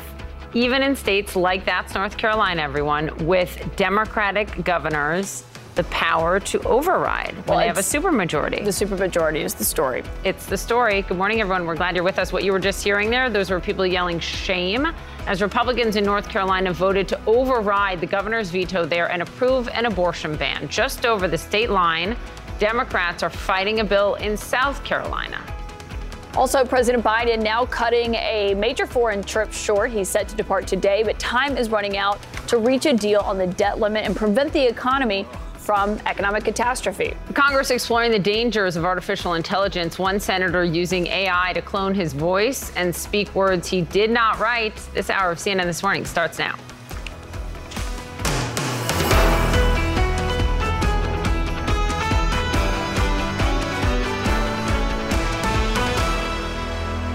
Developing overnight, as we were just talking about, this battle over abortion rights in states across America. The focus today is the Carolinas. Republicans in North Carolina overriding the governor's veto and forcing through an abortion ban.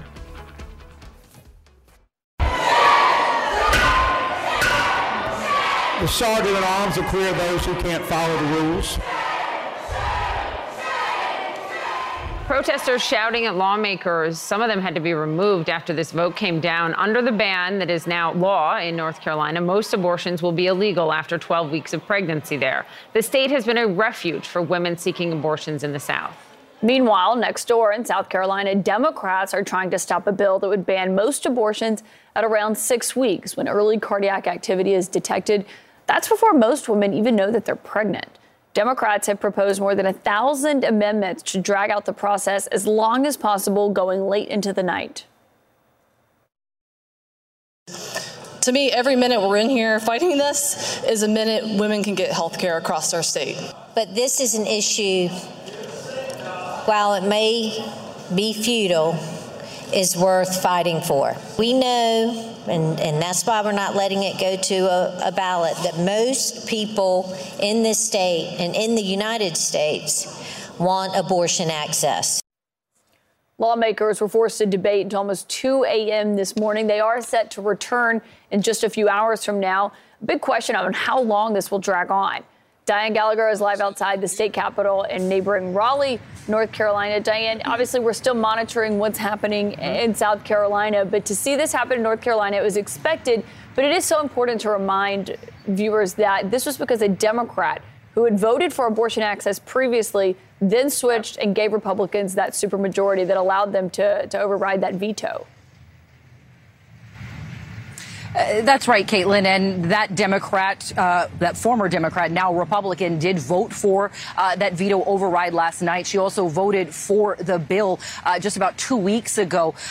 Democrats have talked about just how quickly this unfolded in North Carolina. 15 days ago is when the bill first dropped in the middle of the night. It has now been vetoed and overridden, and there's not much else that they can do at this point, Democrats, in terms of this. After that veto override vote happened, it now is law in North Carolina, but Democrats say that they are going to take this on the campaign trail, that they feel that there is enough in that law that perhaps people do not know about, that they can make sure North Carolinians learn about some of the extra regulations, reporting requirements, licensing requirements that may put some of the clinics in jeopardy here in the state, as well as the several in-person appointments that somebody trying to obtain a medication abortion will have to go through because of this law. Now, it goes into effect on July 1st. But again, Democrats say that they feel that this is going to be a 2024 energizing message for them. Republicans call this a compromise within their own caucus. Of course, Democrats were not involved in this. But Democrats told me last night, they said, look, when Democrats are talking about abortion, it is a winning subject. When Republicans are talking about it, it is a losing one. Every vote counts, clearly. Diane, thank you very much. Mm-hmm. Also this morning, President Biden is heading to Japan to meet with G7 leaders, but a trip won't be as long as initially planned. He's cutting it short. He had plans to become the first sitting U.S. president to actually go to Papua New Guinea, as well as to have a Quad summit with other world leaders in Australia. He's now canceling those two stops, though, because time is running short in Washington to address the debt ceiling or risk a catastrophic default. Meeting with House Speaker Kevin McCarthy and top lawmakers yesterday, President Biden started out the tense negotiations with a joke. Get a good picture of all of us. We're having a wonderful time. Everything's going well. We spoke with the White House Press Secretary Karine Jean-Pierre last hour. She said an agreement can and must be reached in time. Wonderful time. We have said this over and over again. The president has said this. We are not a deadbeat nation. We pay our debts. This is something that Congress should do. They have done this 78 times since 1960. So as it relates to the debt limit, that is something that we can do. This is something that needs to get done as it relates to the debt limit as soon as possible. We have to get this done. As you know, Caitlin, as well, if we do not deal with the debt limit in the way that Congress has dealt with it 78 times since 1960, it could trigger a recession. We could lose millions of jobs. But here's what's important to remember. While they are sounding hopeful, they are still very far apart when it comes to the policy aspect of this. Karine said that the president will continue talks while he is in Japan. He's going to meeting with those same congressional leaders once he returns from his trip. Republican Congressman Ken Buck was asked yesterday about a possible U.S. default if Congress fails to reach a debt ceiling agreement. Listen to his answer. I don't know what a default looks like because we've never been there before. Is it something that happens slowly over time and within day 2 or 3, America, we pass a debt ceiling? But I don't think that it is the end of the world to default. That doesn't mean I'm encouraging a default in any way, shape, or form. Here with us, CNN chief business correspondent and anchor of Early Start, Christine Romans. Maybe not the end of the world, but the end of our, position in the world, at least for a while. Look, that is a contrarian position that terrifies people on Wall Street and business leaders and small business people and the Fed chief and the Treasury Secretary and anybody who is really concerned about how the global economy works and how the U.S. economy works. Would it be the end of the world for Congressman Buck's constituents if senior citizens, for example, had to wait 3 weeks to get their check because we went 2 or 3 days over the line? A quarter of senior citizens on Social Security, it is all of their income. That means they can't go give an IOU to the grocery store and they can't give an IOU for their rent. The ripple effects down the economy in just that one way would be very, very difficult. Also, we did get right up to the line with the situation he described in 2011, and the stock market tanked 17%, and it added more than $1 billion on the cost of financing our debt because interest rates spiked. So we have seen real-world impacts, and it is dangerous. This also is a situation where we have so many banks that have been a little bit nervous lately. This is not the time to be putting more nervousness in the banking system. And you've got Goldman Sachs that estimates a tenth of the American economy simply stops the moment you go over that line. There aren't enough dollars to pay the bills, and that is something that is incredibly, incredibly dangerous. So for a few congressmen who say, let's toy with this, that could be, this is more important for spending austerity in the future. Everybody who actually makes money and hires people does not think that's a good idea, guys. Yeah, because it's not a good idea. Yeah. Kristen Romans, thanks very much. Wouldn't be the end of the world. Would be the end of the world for some people, though.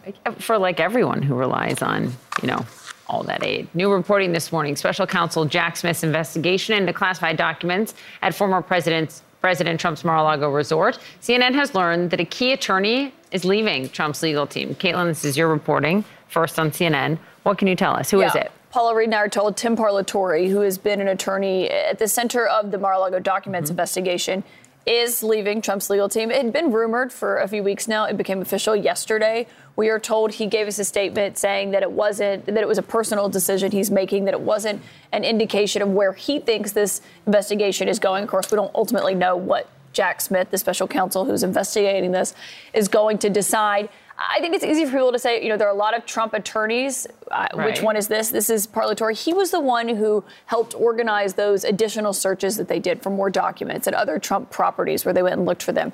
He testified before the grand jury that's investigating the documents back in December. He was there for several hours. One key thing he said in March when it was reported that he had gone, he said they kept trying to ask him about conversations he had with Trump clearly trying to get to Trump's mindset. He's an attorney. I think he said that at the time he did not speak to them about that.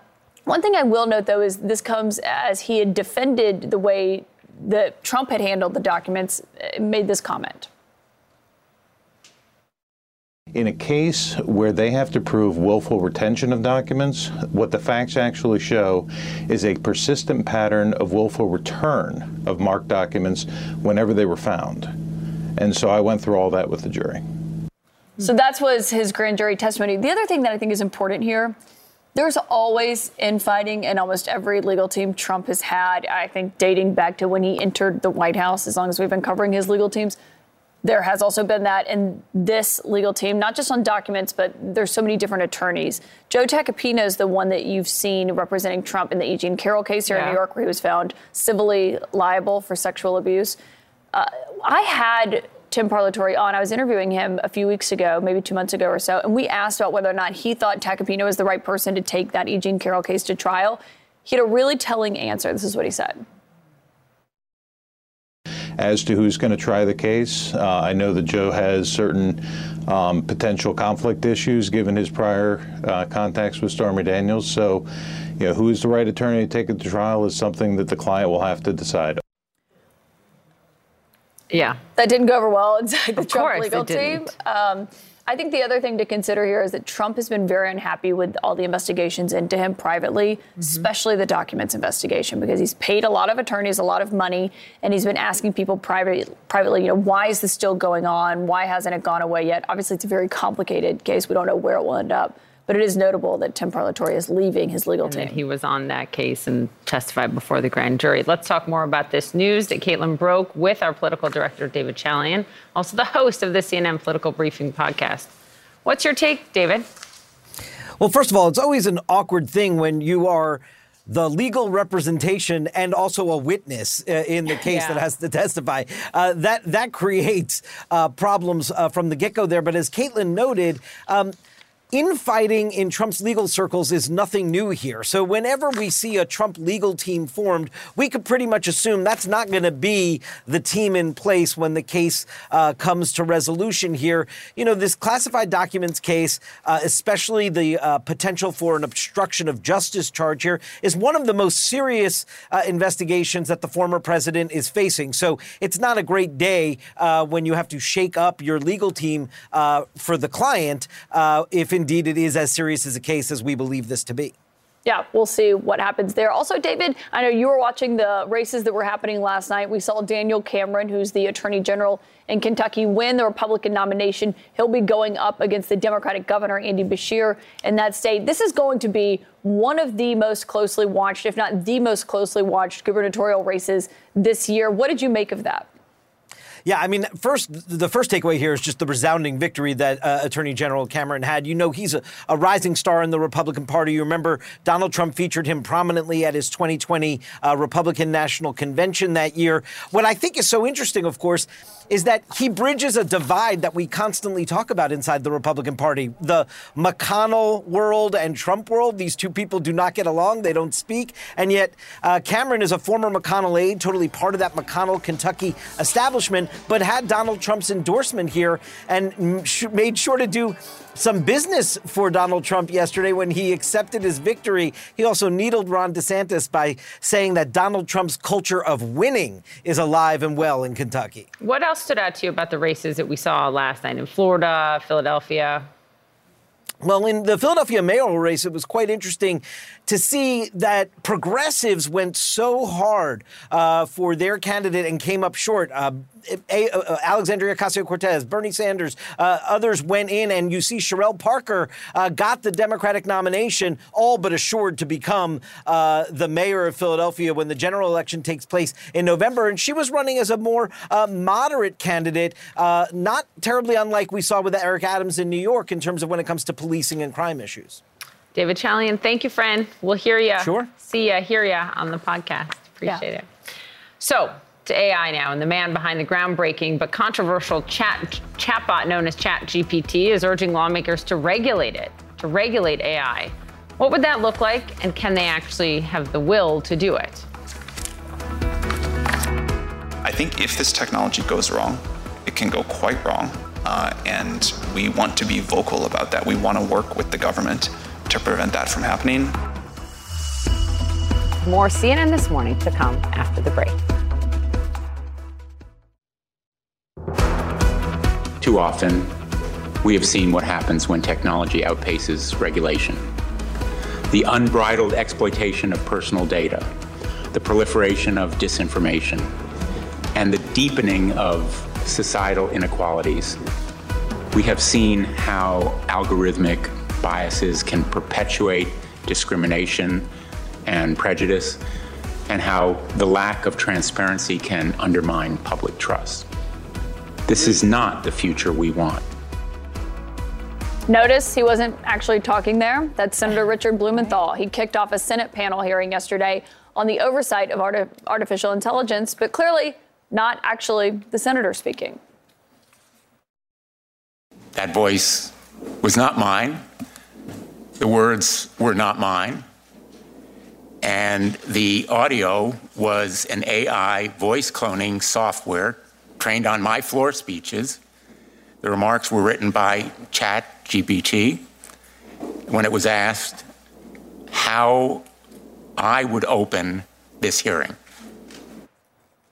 The Democratic senator's opening remarks delivered by an artificial intelligence generated recording of his voice in an attempt to illustrate the potential risks of that technology.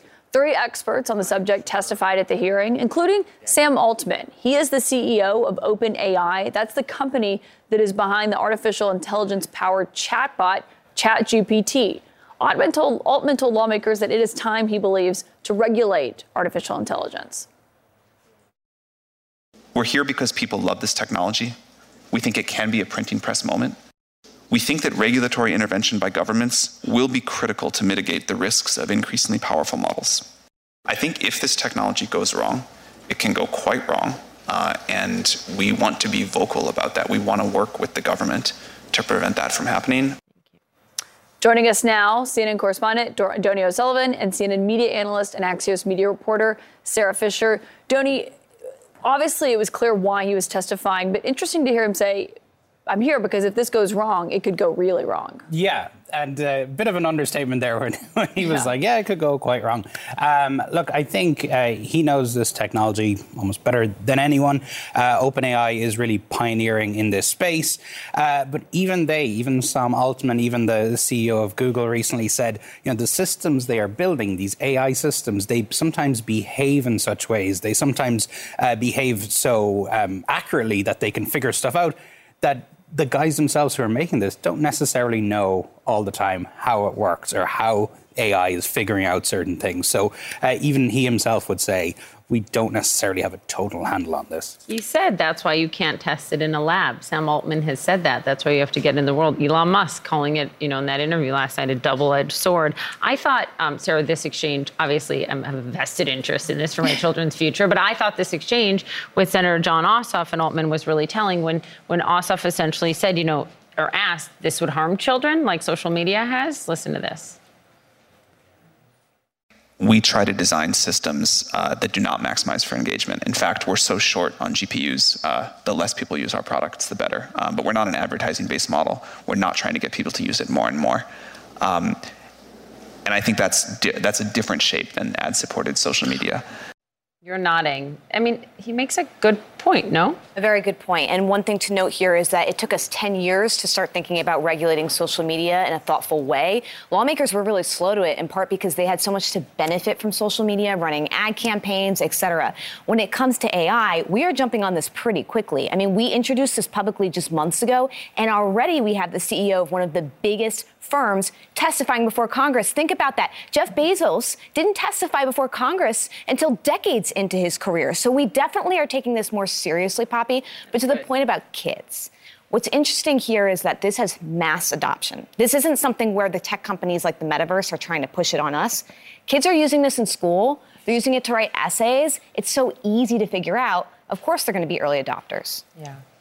But the question, I think, and it's easy to be in Washington and be cynical about whether or not lawmakers will know how to deal with this.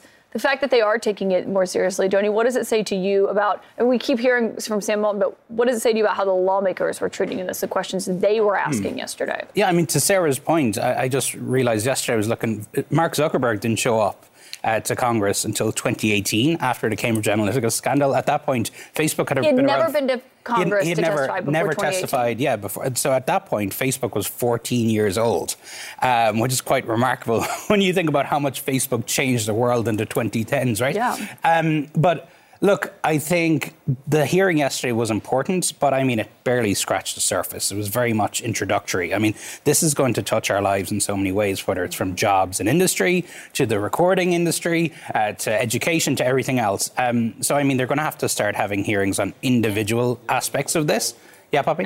My question is, they have the power. These CEOs have the power. We talked about my interview with the Google CEO in 2019 when he said if AI, I'm paraphrasing, gets too far ahead of us, we will have to, pause it, stop it. And I said, really? Even though it would be so profitable? And he essentially said we have a moral responsibility to do so.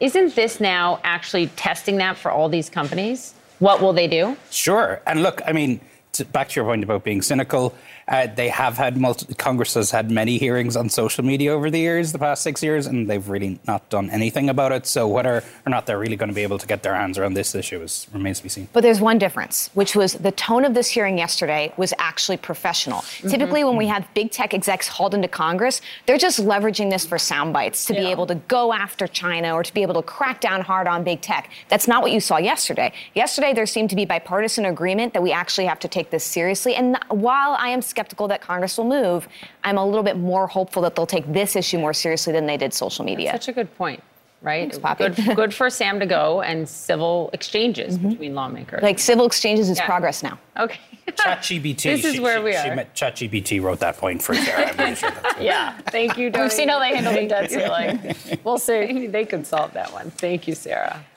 All right, we have new audio that we just got into CNN. It is from the LA Times. It's an exchange between a few reporters and Senator Dianne Feinstein.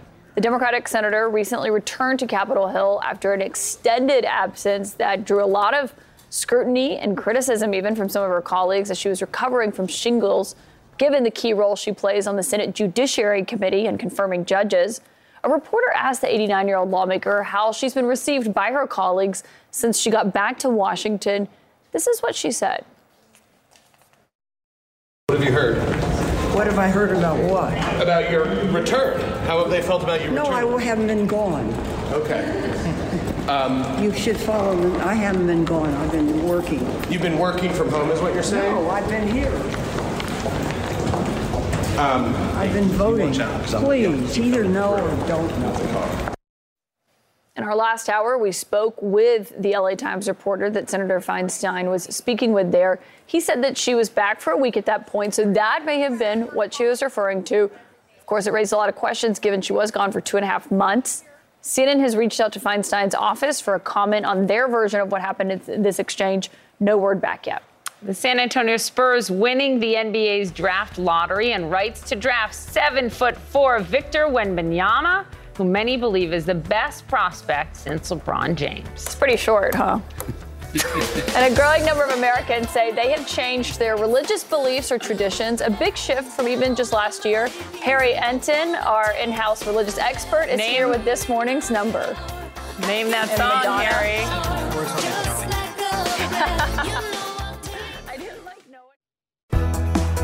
And that means that the number one pick in the 2023 NBA draft goes to the San Antonio Spurs. The San Antonio Spurs walk away with the first. Walking away and striking gold, basically, as they won the 2023 NBA draft lottery. It means that they will have the right to make the first pick at next month's draft. And all eyes are going to be on Victor Wembanyama, who is expected to be the very first name that is called eagerly on June 22nd.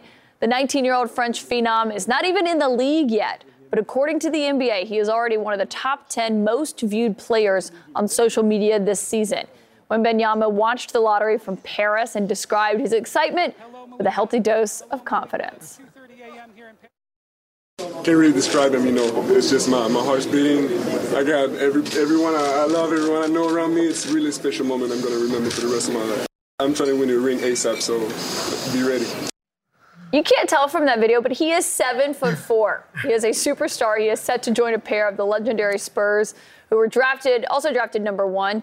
In 1997, the Spurs picked Tim Duncan number 1. He went on to help them win 5 championships. 10 years before that, the Spurs used their top pick on Hall of Fame center David Robinson. So joining us now is the host of the Carrie Champion Show on Amazon Prime Video, Carrie Champion herself. So happy to actually have you here in person. I loved him saying, just be ready. Be ready for it all. Okay, so I will say this, and I'm having a sober moment here. I know there's a lot of hype around Victor, but there has only been one person, I believe, who has lived up to this type of hype, and that was LeBron James. It's very hard to have so many people say you're going to be the next big thing. And while saying he's 7'4", I still hear sometimes he's 7'5", and he plays like a point guard. We really just don't know what we're going to get. Yeah. I'm excited for him, though, because this is a wonderful opportunity. 19, coming to a new country, playing with a great organization and Coach Popovich with the Spurs.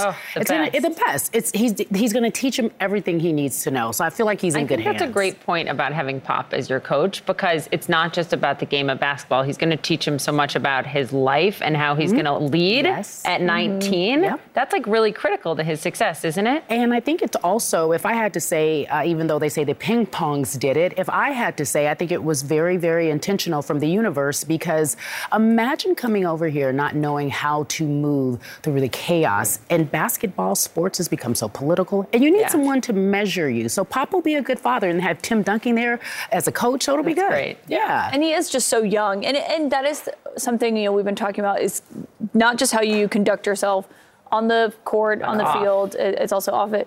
Ja Morant. Yeah. I mean, I remember when this first happened back in March. He flashed a video inside of a club at night. Flashed a gun, sorry. Yeah. And was suspended. It was a big point of controversy. Now he just was seen flashing a gun on Instagram Live in a car again. He has now been suspended. There's an investigation into this. What are you hearing from people on this? Caitlin and Poppy, this is one of these instances where a lot of people have absolutely zero sympathy for Ja at this point. It's almost as if you're thinking you can't be a serious person. You give this entire sit-down interview where you say you're in therapy and you're changing your ways. And quite frankly, he can't be a serious person, because why in the world would you surround yourself with people who will put you on Instagram, on social media, live in the moment, and you know there's a gun in the car? What is the point of that? Let's listen to Adam Silver, the commissioner, talking about this. Sure. I at least was left with the sense that he was taking this incredibly seriously. So honestly, I was shocked when I saw this weekend that video. Now, we're in the process of investigating it, and we'll figure out exactly what happened to the best we can then. It's the video's a bit grainy and all that, but I'm assuming the worst. Have the commissioner say I'm assuming the worst means what for Ja? It means that they're going to give him more of a suspension, a very more significant suspension. Last time it was 8 games, right? And that was less than 2 months ago. So Ja is one of these superstars of the NBA, and I think he thought his talent would trump all. It never does. It never Why do people always does. think this? And they're gonna really make him pay for it this time. They really are. And he's gonna have to learn, sit down for some time and learn. Yeah, it does. It does. That's totally right. You're just, the way you played is not an excuse for that. Yeah. Carrie Champion, though, it was great to have you on set this morning. Thank you. Thank you. I love you guys. You guys look amazing. Can I just hang out with you all the time? Can I just hang out with you ladies all the time? Shame with these leather pants. The ladies and the sports and the news, we do it all here. And I want to hang out with you. Amen, sister. Thank you. You're welcome. And we'll take that walk soon. Soon. All right. A growing number of Americans say they used to follow a different religious tradition or denomination than the one they practice today. This is according to a new survey. That percentage is just going up. CNN senior data reporter Harry Enton is here. That is REM. I love that we got every song that mentions religion. Were you even born when this song came out, Harry? I don't know. I have no idea if I was actually out when this song came. It's not a song I've ever heard before. But let's get to the numbers. This morning's number is 24%. Have you ever changed religions? 24% of Americans said yes in 2022. It was only 15% who said so in 2021.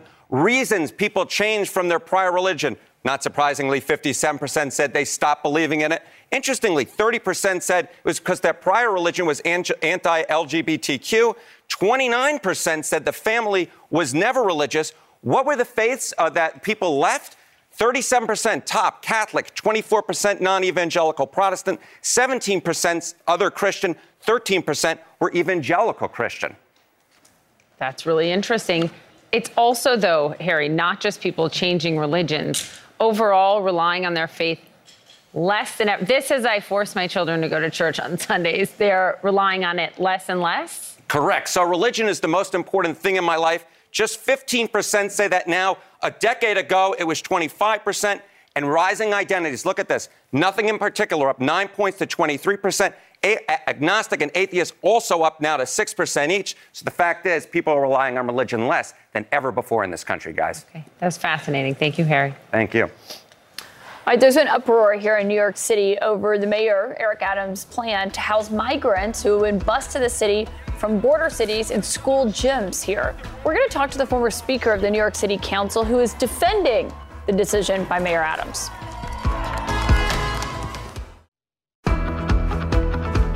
You're not gonna do this to us. You picked the wrong neighborhood and the wrong school. Those are parents protesting in New York City against the mayor, Eric Adams' plan to house migrants in school gyms as the city is trying to reckon with a surge of asylum seekers sent here. I think they tried to sort of just slip this through without giving people a chance to really respond. I would like other places to be considered. Our school is tiny. We can barely fit in it as it is. Adams says a lack of support from the federal government has forced his hand with this. It's left him no good options. It's harsh criticism of President Biden's handling of this crisis that is driving a wedge between the mayor of the nation's largest city and a president who is trying to combat the crisis at the border. Joining us now, Democrat and former New York City Council Speaker Corey Johnson. You have a perspective on this, which is essentially just that the mayor doesn't have a ton of good options here and that you are actually on board with his plan to do this. Well, I mean, what clearly the situation has shown is that we're in an emergency and New York City is sort of out of space. I mean, 62,000 migrants in the last year, over 120 hotels opened up. 4,200 migrants in the last week. And the clip you just showed of parents being upset, it never should have reached this point. The mayor has called for a decompression strategy, trying to figure out ways to kind of spread migrants out, sending people to the suburbs where you've seen county executives and people outside of New York City fighting against that. And what all of this shows is really a failure at the federal level, a lack of coordination, not enough support for localities and cities that are dealing with this surge. So understandably, the mayor is saying, I need some help here. There was a $350 million pot of FEMA money that cities could apply for. New York City has already incurred well over $1 billion in cost to house 62,000 migrants and has only been awarded $30 million from FEMA. The costs associated with this is going to bloom out to $4.2 billion over the next year. So it is an untenable situation. And we're a city of immigrants. I mean, we're a city that welcomes all people, but clearly this has become a toxic situation without much help from the federal government. So here's the other side of that argument. Republicans who point out, look, you made, Mr. Mayor, and voters in New York a sanctuary city. And so this was going to happen, and you said you're welcoming, and here you go. This is what Representative Mike Lawler, who's a Republican who flipped one of those districts in New York, said about Orange County, for example, which has now blocked Mayor Adams from moving migrants there. Here's what he told us.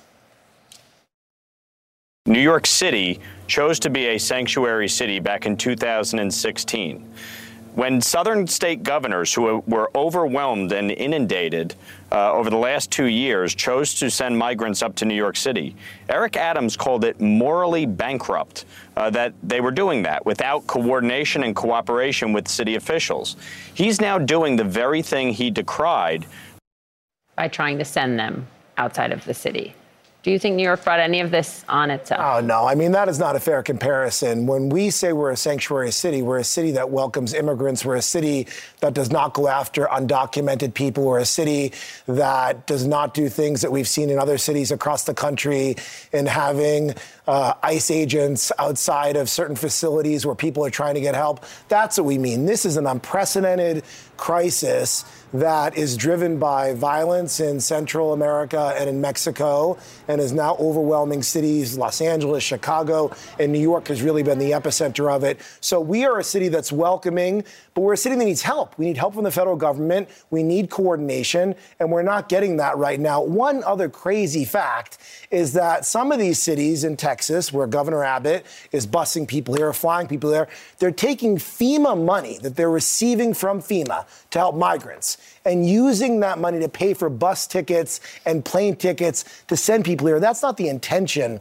of that FEMA money. And again, it shows a lack of coordination, a lack of help from the federal government. So Mayor Adams, I think, is right in saying, give us some help here. We can't do this alone. And I should know, you've not always been aligned or agreed with everything Mayor Adams has done. No, I mean, he's a friend, but we don't agree on every issue. But All clearly, what you saw in those clips at the beginning of this block with those parents, it never should have reached this point.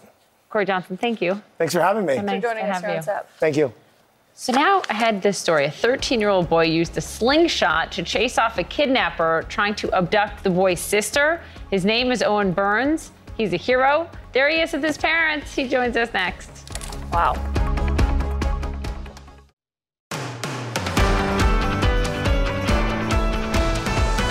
All right, how about this? How about this for a morning moment for you? A slingshot is all it took for one 13-year-old to save his sister's life. Police report an 8-year-old was mushroom hunting in her backyard in rural Alpena, Michigan, when a man came out of the woods behind their house, put his hand over her mouth, and attempted to pull her back into the woods. her brother was watching from inside.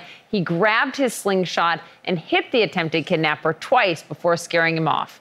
Police were able to track down the suspect, whose injuries were consistent with a slingshot strike, and arrested him on attempted kidnapping and assault charges. So let's bring in 13-year-old Owen Burns and his slingshot. You can show it to everyone, Owen. He saved his sister's life, also his parents, Margaret and Andrew. Good morning, guys. Morning. Morning. Owen, good job. Good job. What was it like when you saw this happen? You just had that instinct to go? It just felt like I was scared and I had like something to do, because if I didn't grab it, she would have been taken away or way more worse. So I grabbed anything I could get. How's your sister? I smacked, hit him. It's really scary for you, for her. Can you just tell us how she's doing this morning? Fine. It's just she's a little startled a little bit still. Yeah, of course. Mom and Dad, Margaret, what did you think when you heard all about this? Did they come inside and no one told you what happened? They actually called me. I just got out of work. What did you say? What did you think? And all I heard was kidnapper, and I was on my way. What do you think about your son jumping into action like that? Very brave. Yeah. What about you, Andrew? Well, he's a good shot. He always has been. Did he learn from Dad? No, I only use my BB gun. That's all I use. Yeah. He shot his Nerf gun when he was a kid and his BB gun. And then I broke another one because I cocked it too much. What did you say? Because you used it too much? Yeah, it breaks here sometime. Yeah. How old were you when you got that first slingshot? I had other one. I was like probably like 7 or 8. It was an old one. The rubber was breaking off, so I grabbed it and used it. What did you put in it? You run outside. You've got your slingshot. Show us what you did. What did you pick up? A rock? So I grabbed I had a gravel rock in there and a marble right next to it. So I grabbed it, I put it in here, and I just shoot it. Wow. You know, Margaret, one thing that I had read about where you guys live in Alpena, Michigan, that I thought was so touching is people say you don't move there, you grow up there and you grow old there. That's how tight this community is, right? Yes. So what has the community been saying about Owen and what happened and coming together around you guys? Bunch of stuff, like people want to say I'm a hero, bunch of stuff. They want to give me stuff. I get a bunch of money for no reason. I'm grateful for all that, but you don't have to give me all that stuff for no reason. I know I did something right, but it's just me. It's just impressed by other people give me stuff for free. Oh, it's wow. Weird. College is expensive, so don't buy more slingshots. Put it in the bank account and save it, and you deserve it, Owen. Thank you for being a hero, for saving your sister. And Mom and Dad, thanks for raising such a great little boy. We try our best. Yeah, we did a good job. Thank you guys very much. Love them. Such an awesome story. Such an awesome story. I like to think one of my little brothers would do that for me. Would say, they would. Big slingshot pros. You're good at slingshot, so it's fine. All right, thank you so much for joining us this morning. Congrats to Owen and his family. So exciting. CNN News Central starts right after this break. That is it for this episode of CNN This Morning. You can check out our lineup of podcasts and showcasts at cnn.com/audio or in your favorite podcast app. Thanks for listening. When you work next level. And when you play next level. And when it's time to sleep, Sleep Number smart beds are designed to embrace your uniqueness, providing you with high-quality sleep every night. Sleep next level. J.D. Power ranks Sleep Number #1 in customer satisfaction with mattresses purchased in-store. And now, the Queen Sleep Number C4 smart bed is only $1,599. Save $300 for a limited time, only at Sleep Number stores or sleepnumber.com. Prices higher in Alaska and Hawaii. Quality sleep is essential, and that's why the Sleep Number Smart Bed is designed for your ever-evolving sleep needs. So you can choose what's right for you whenever you like. Need a bed that's firmer or softer on either side? Helps you sleep at a comfortable temperature. Quiets their snores. Sleep Number does that. Sleep better together. J.D. Power ranks Sleep Number #1 in customer satisfaction with mattresses purchased in-store. And now, save 40% on Sleep Number limited edition smart beds for a limited time. For J.D. Power 2023 award information, visit jdpower.com/awards. Only at Sleep Number stores or sleepnumber.com.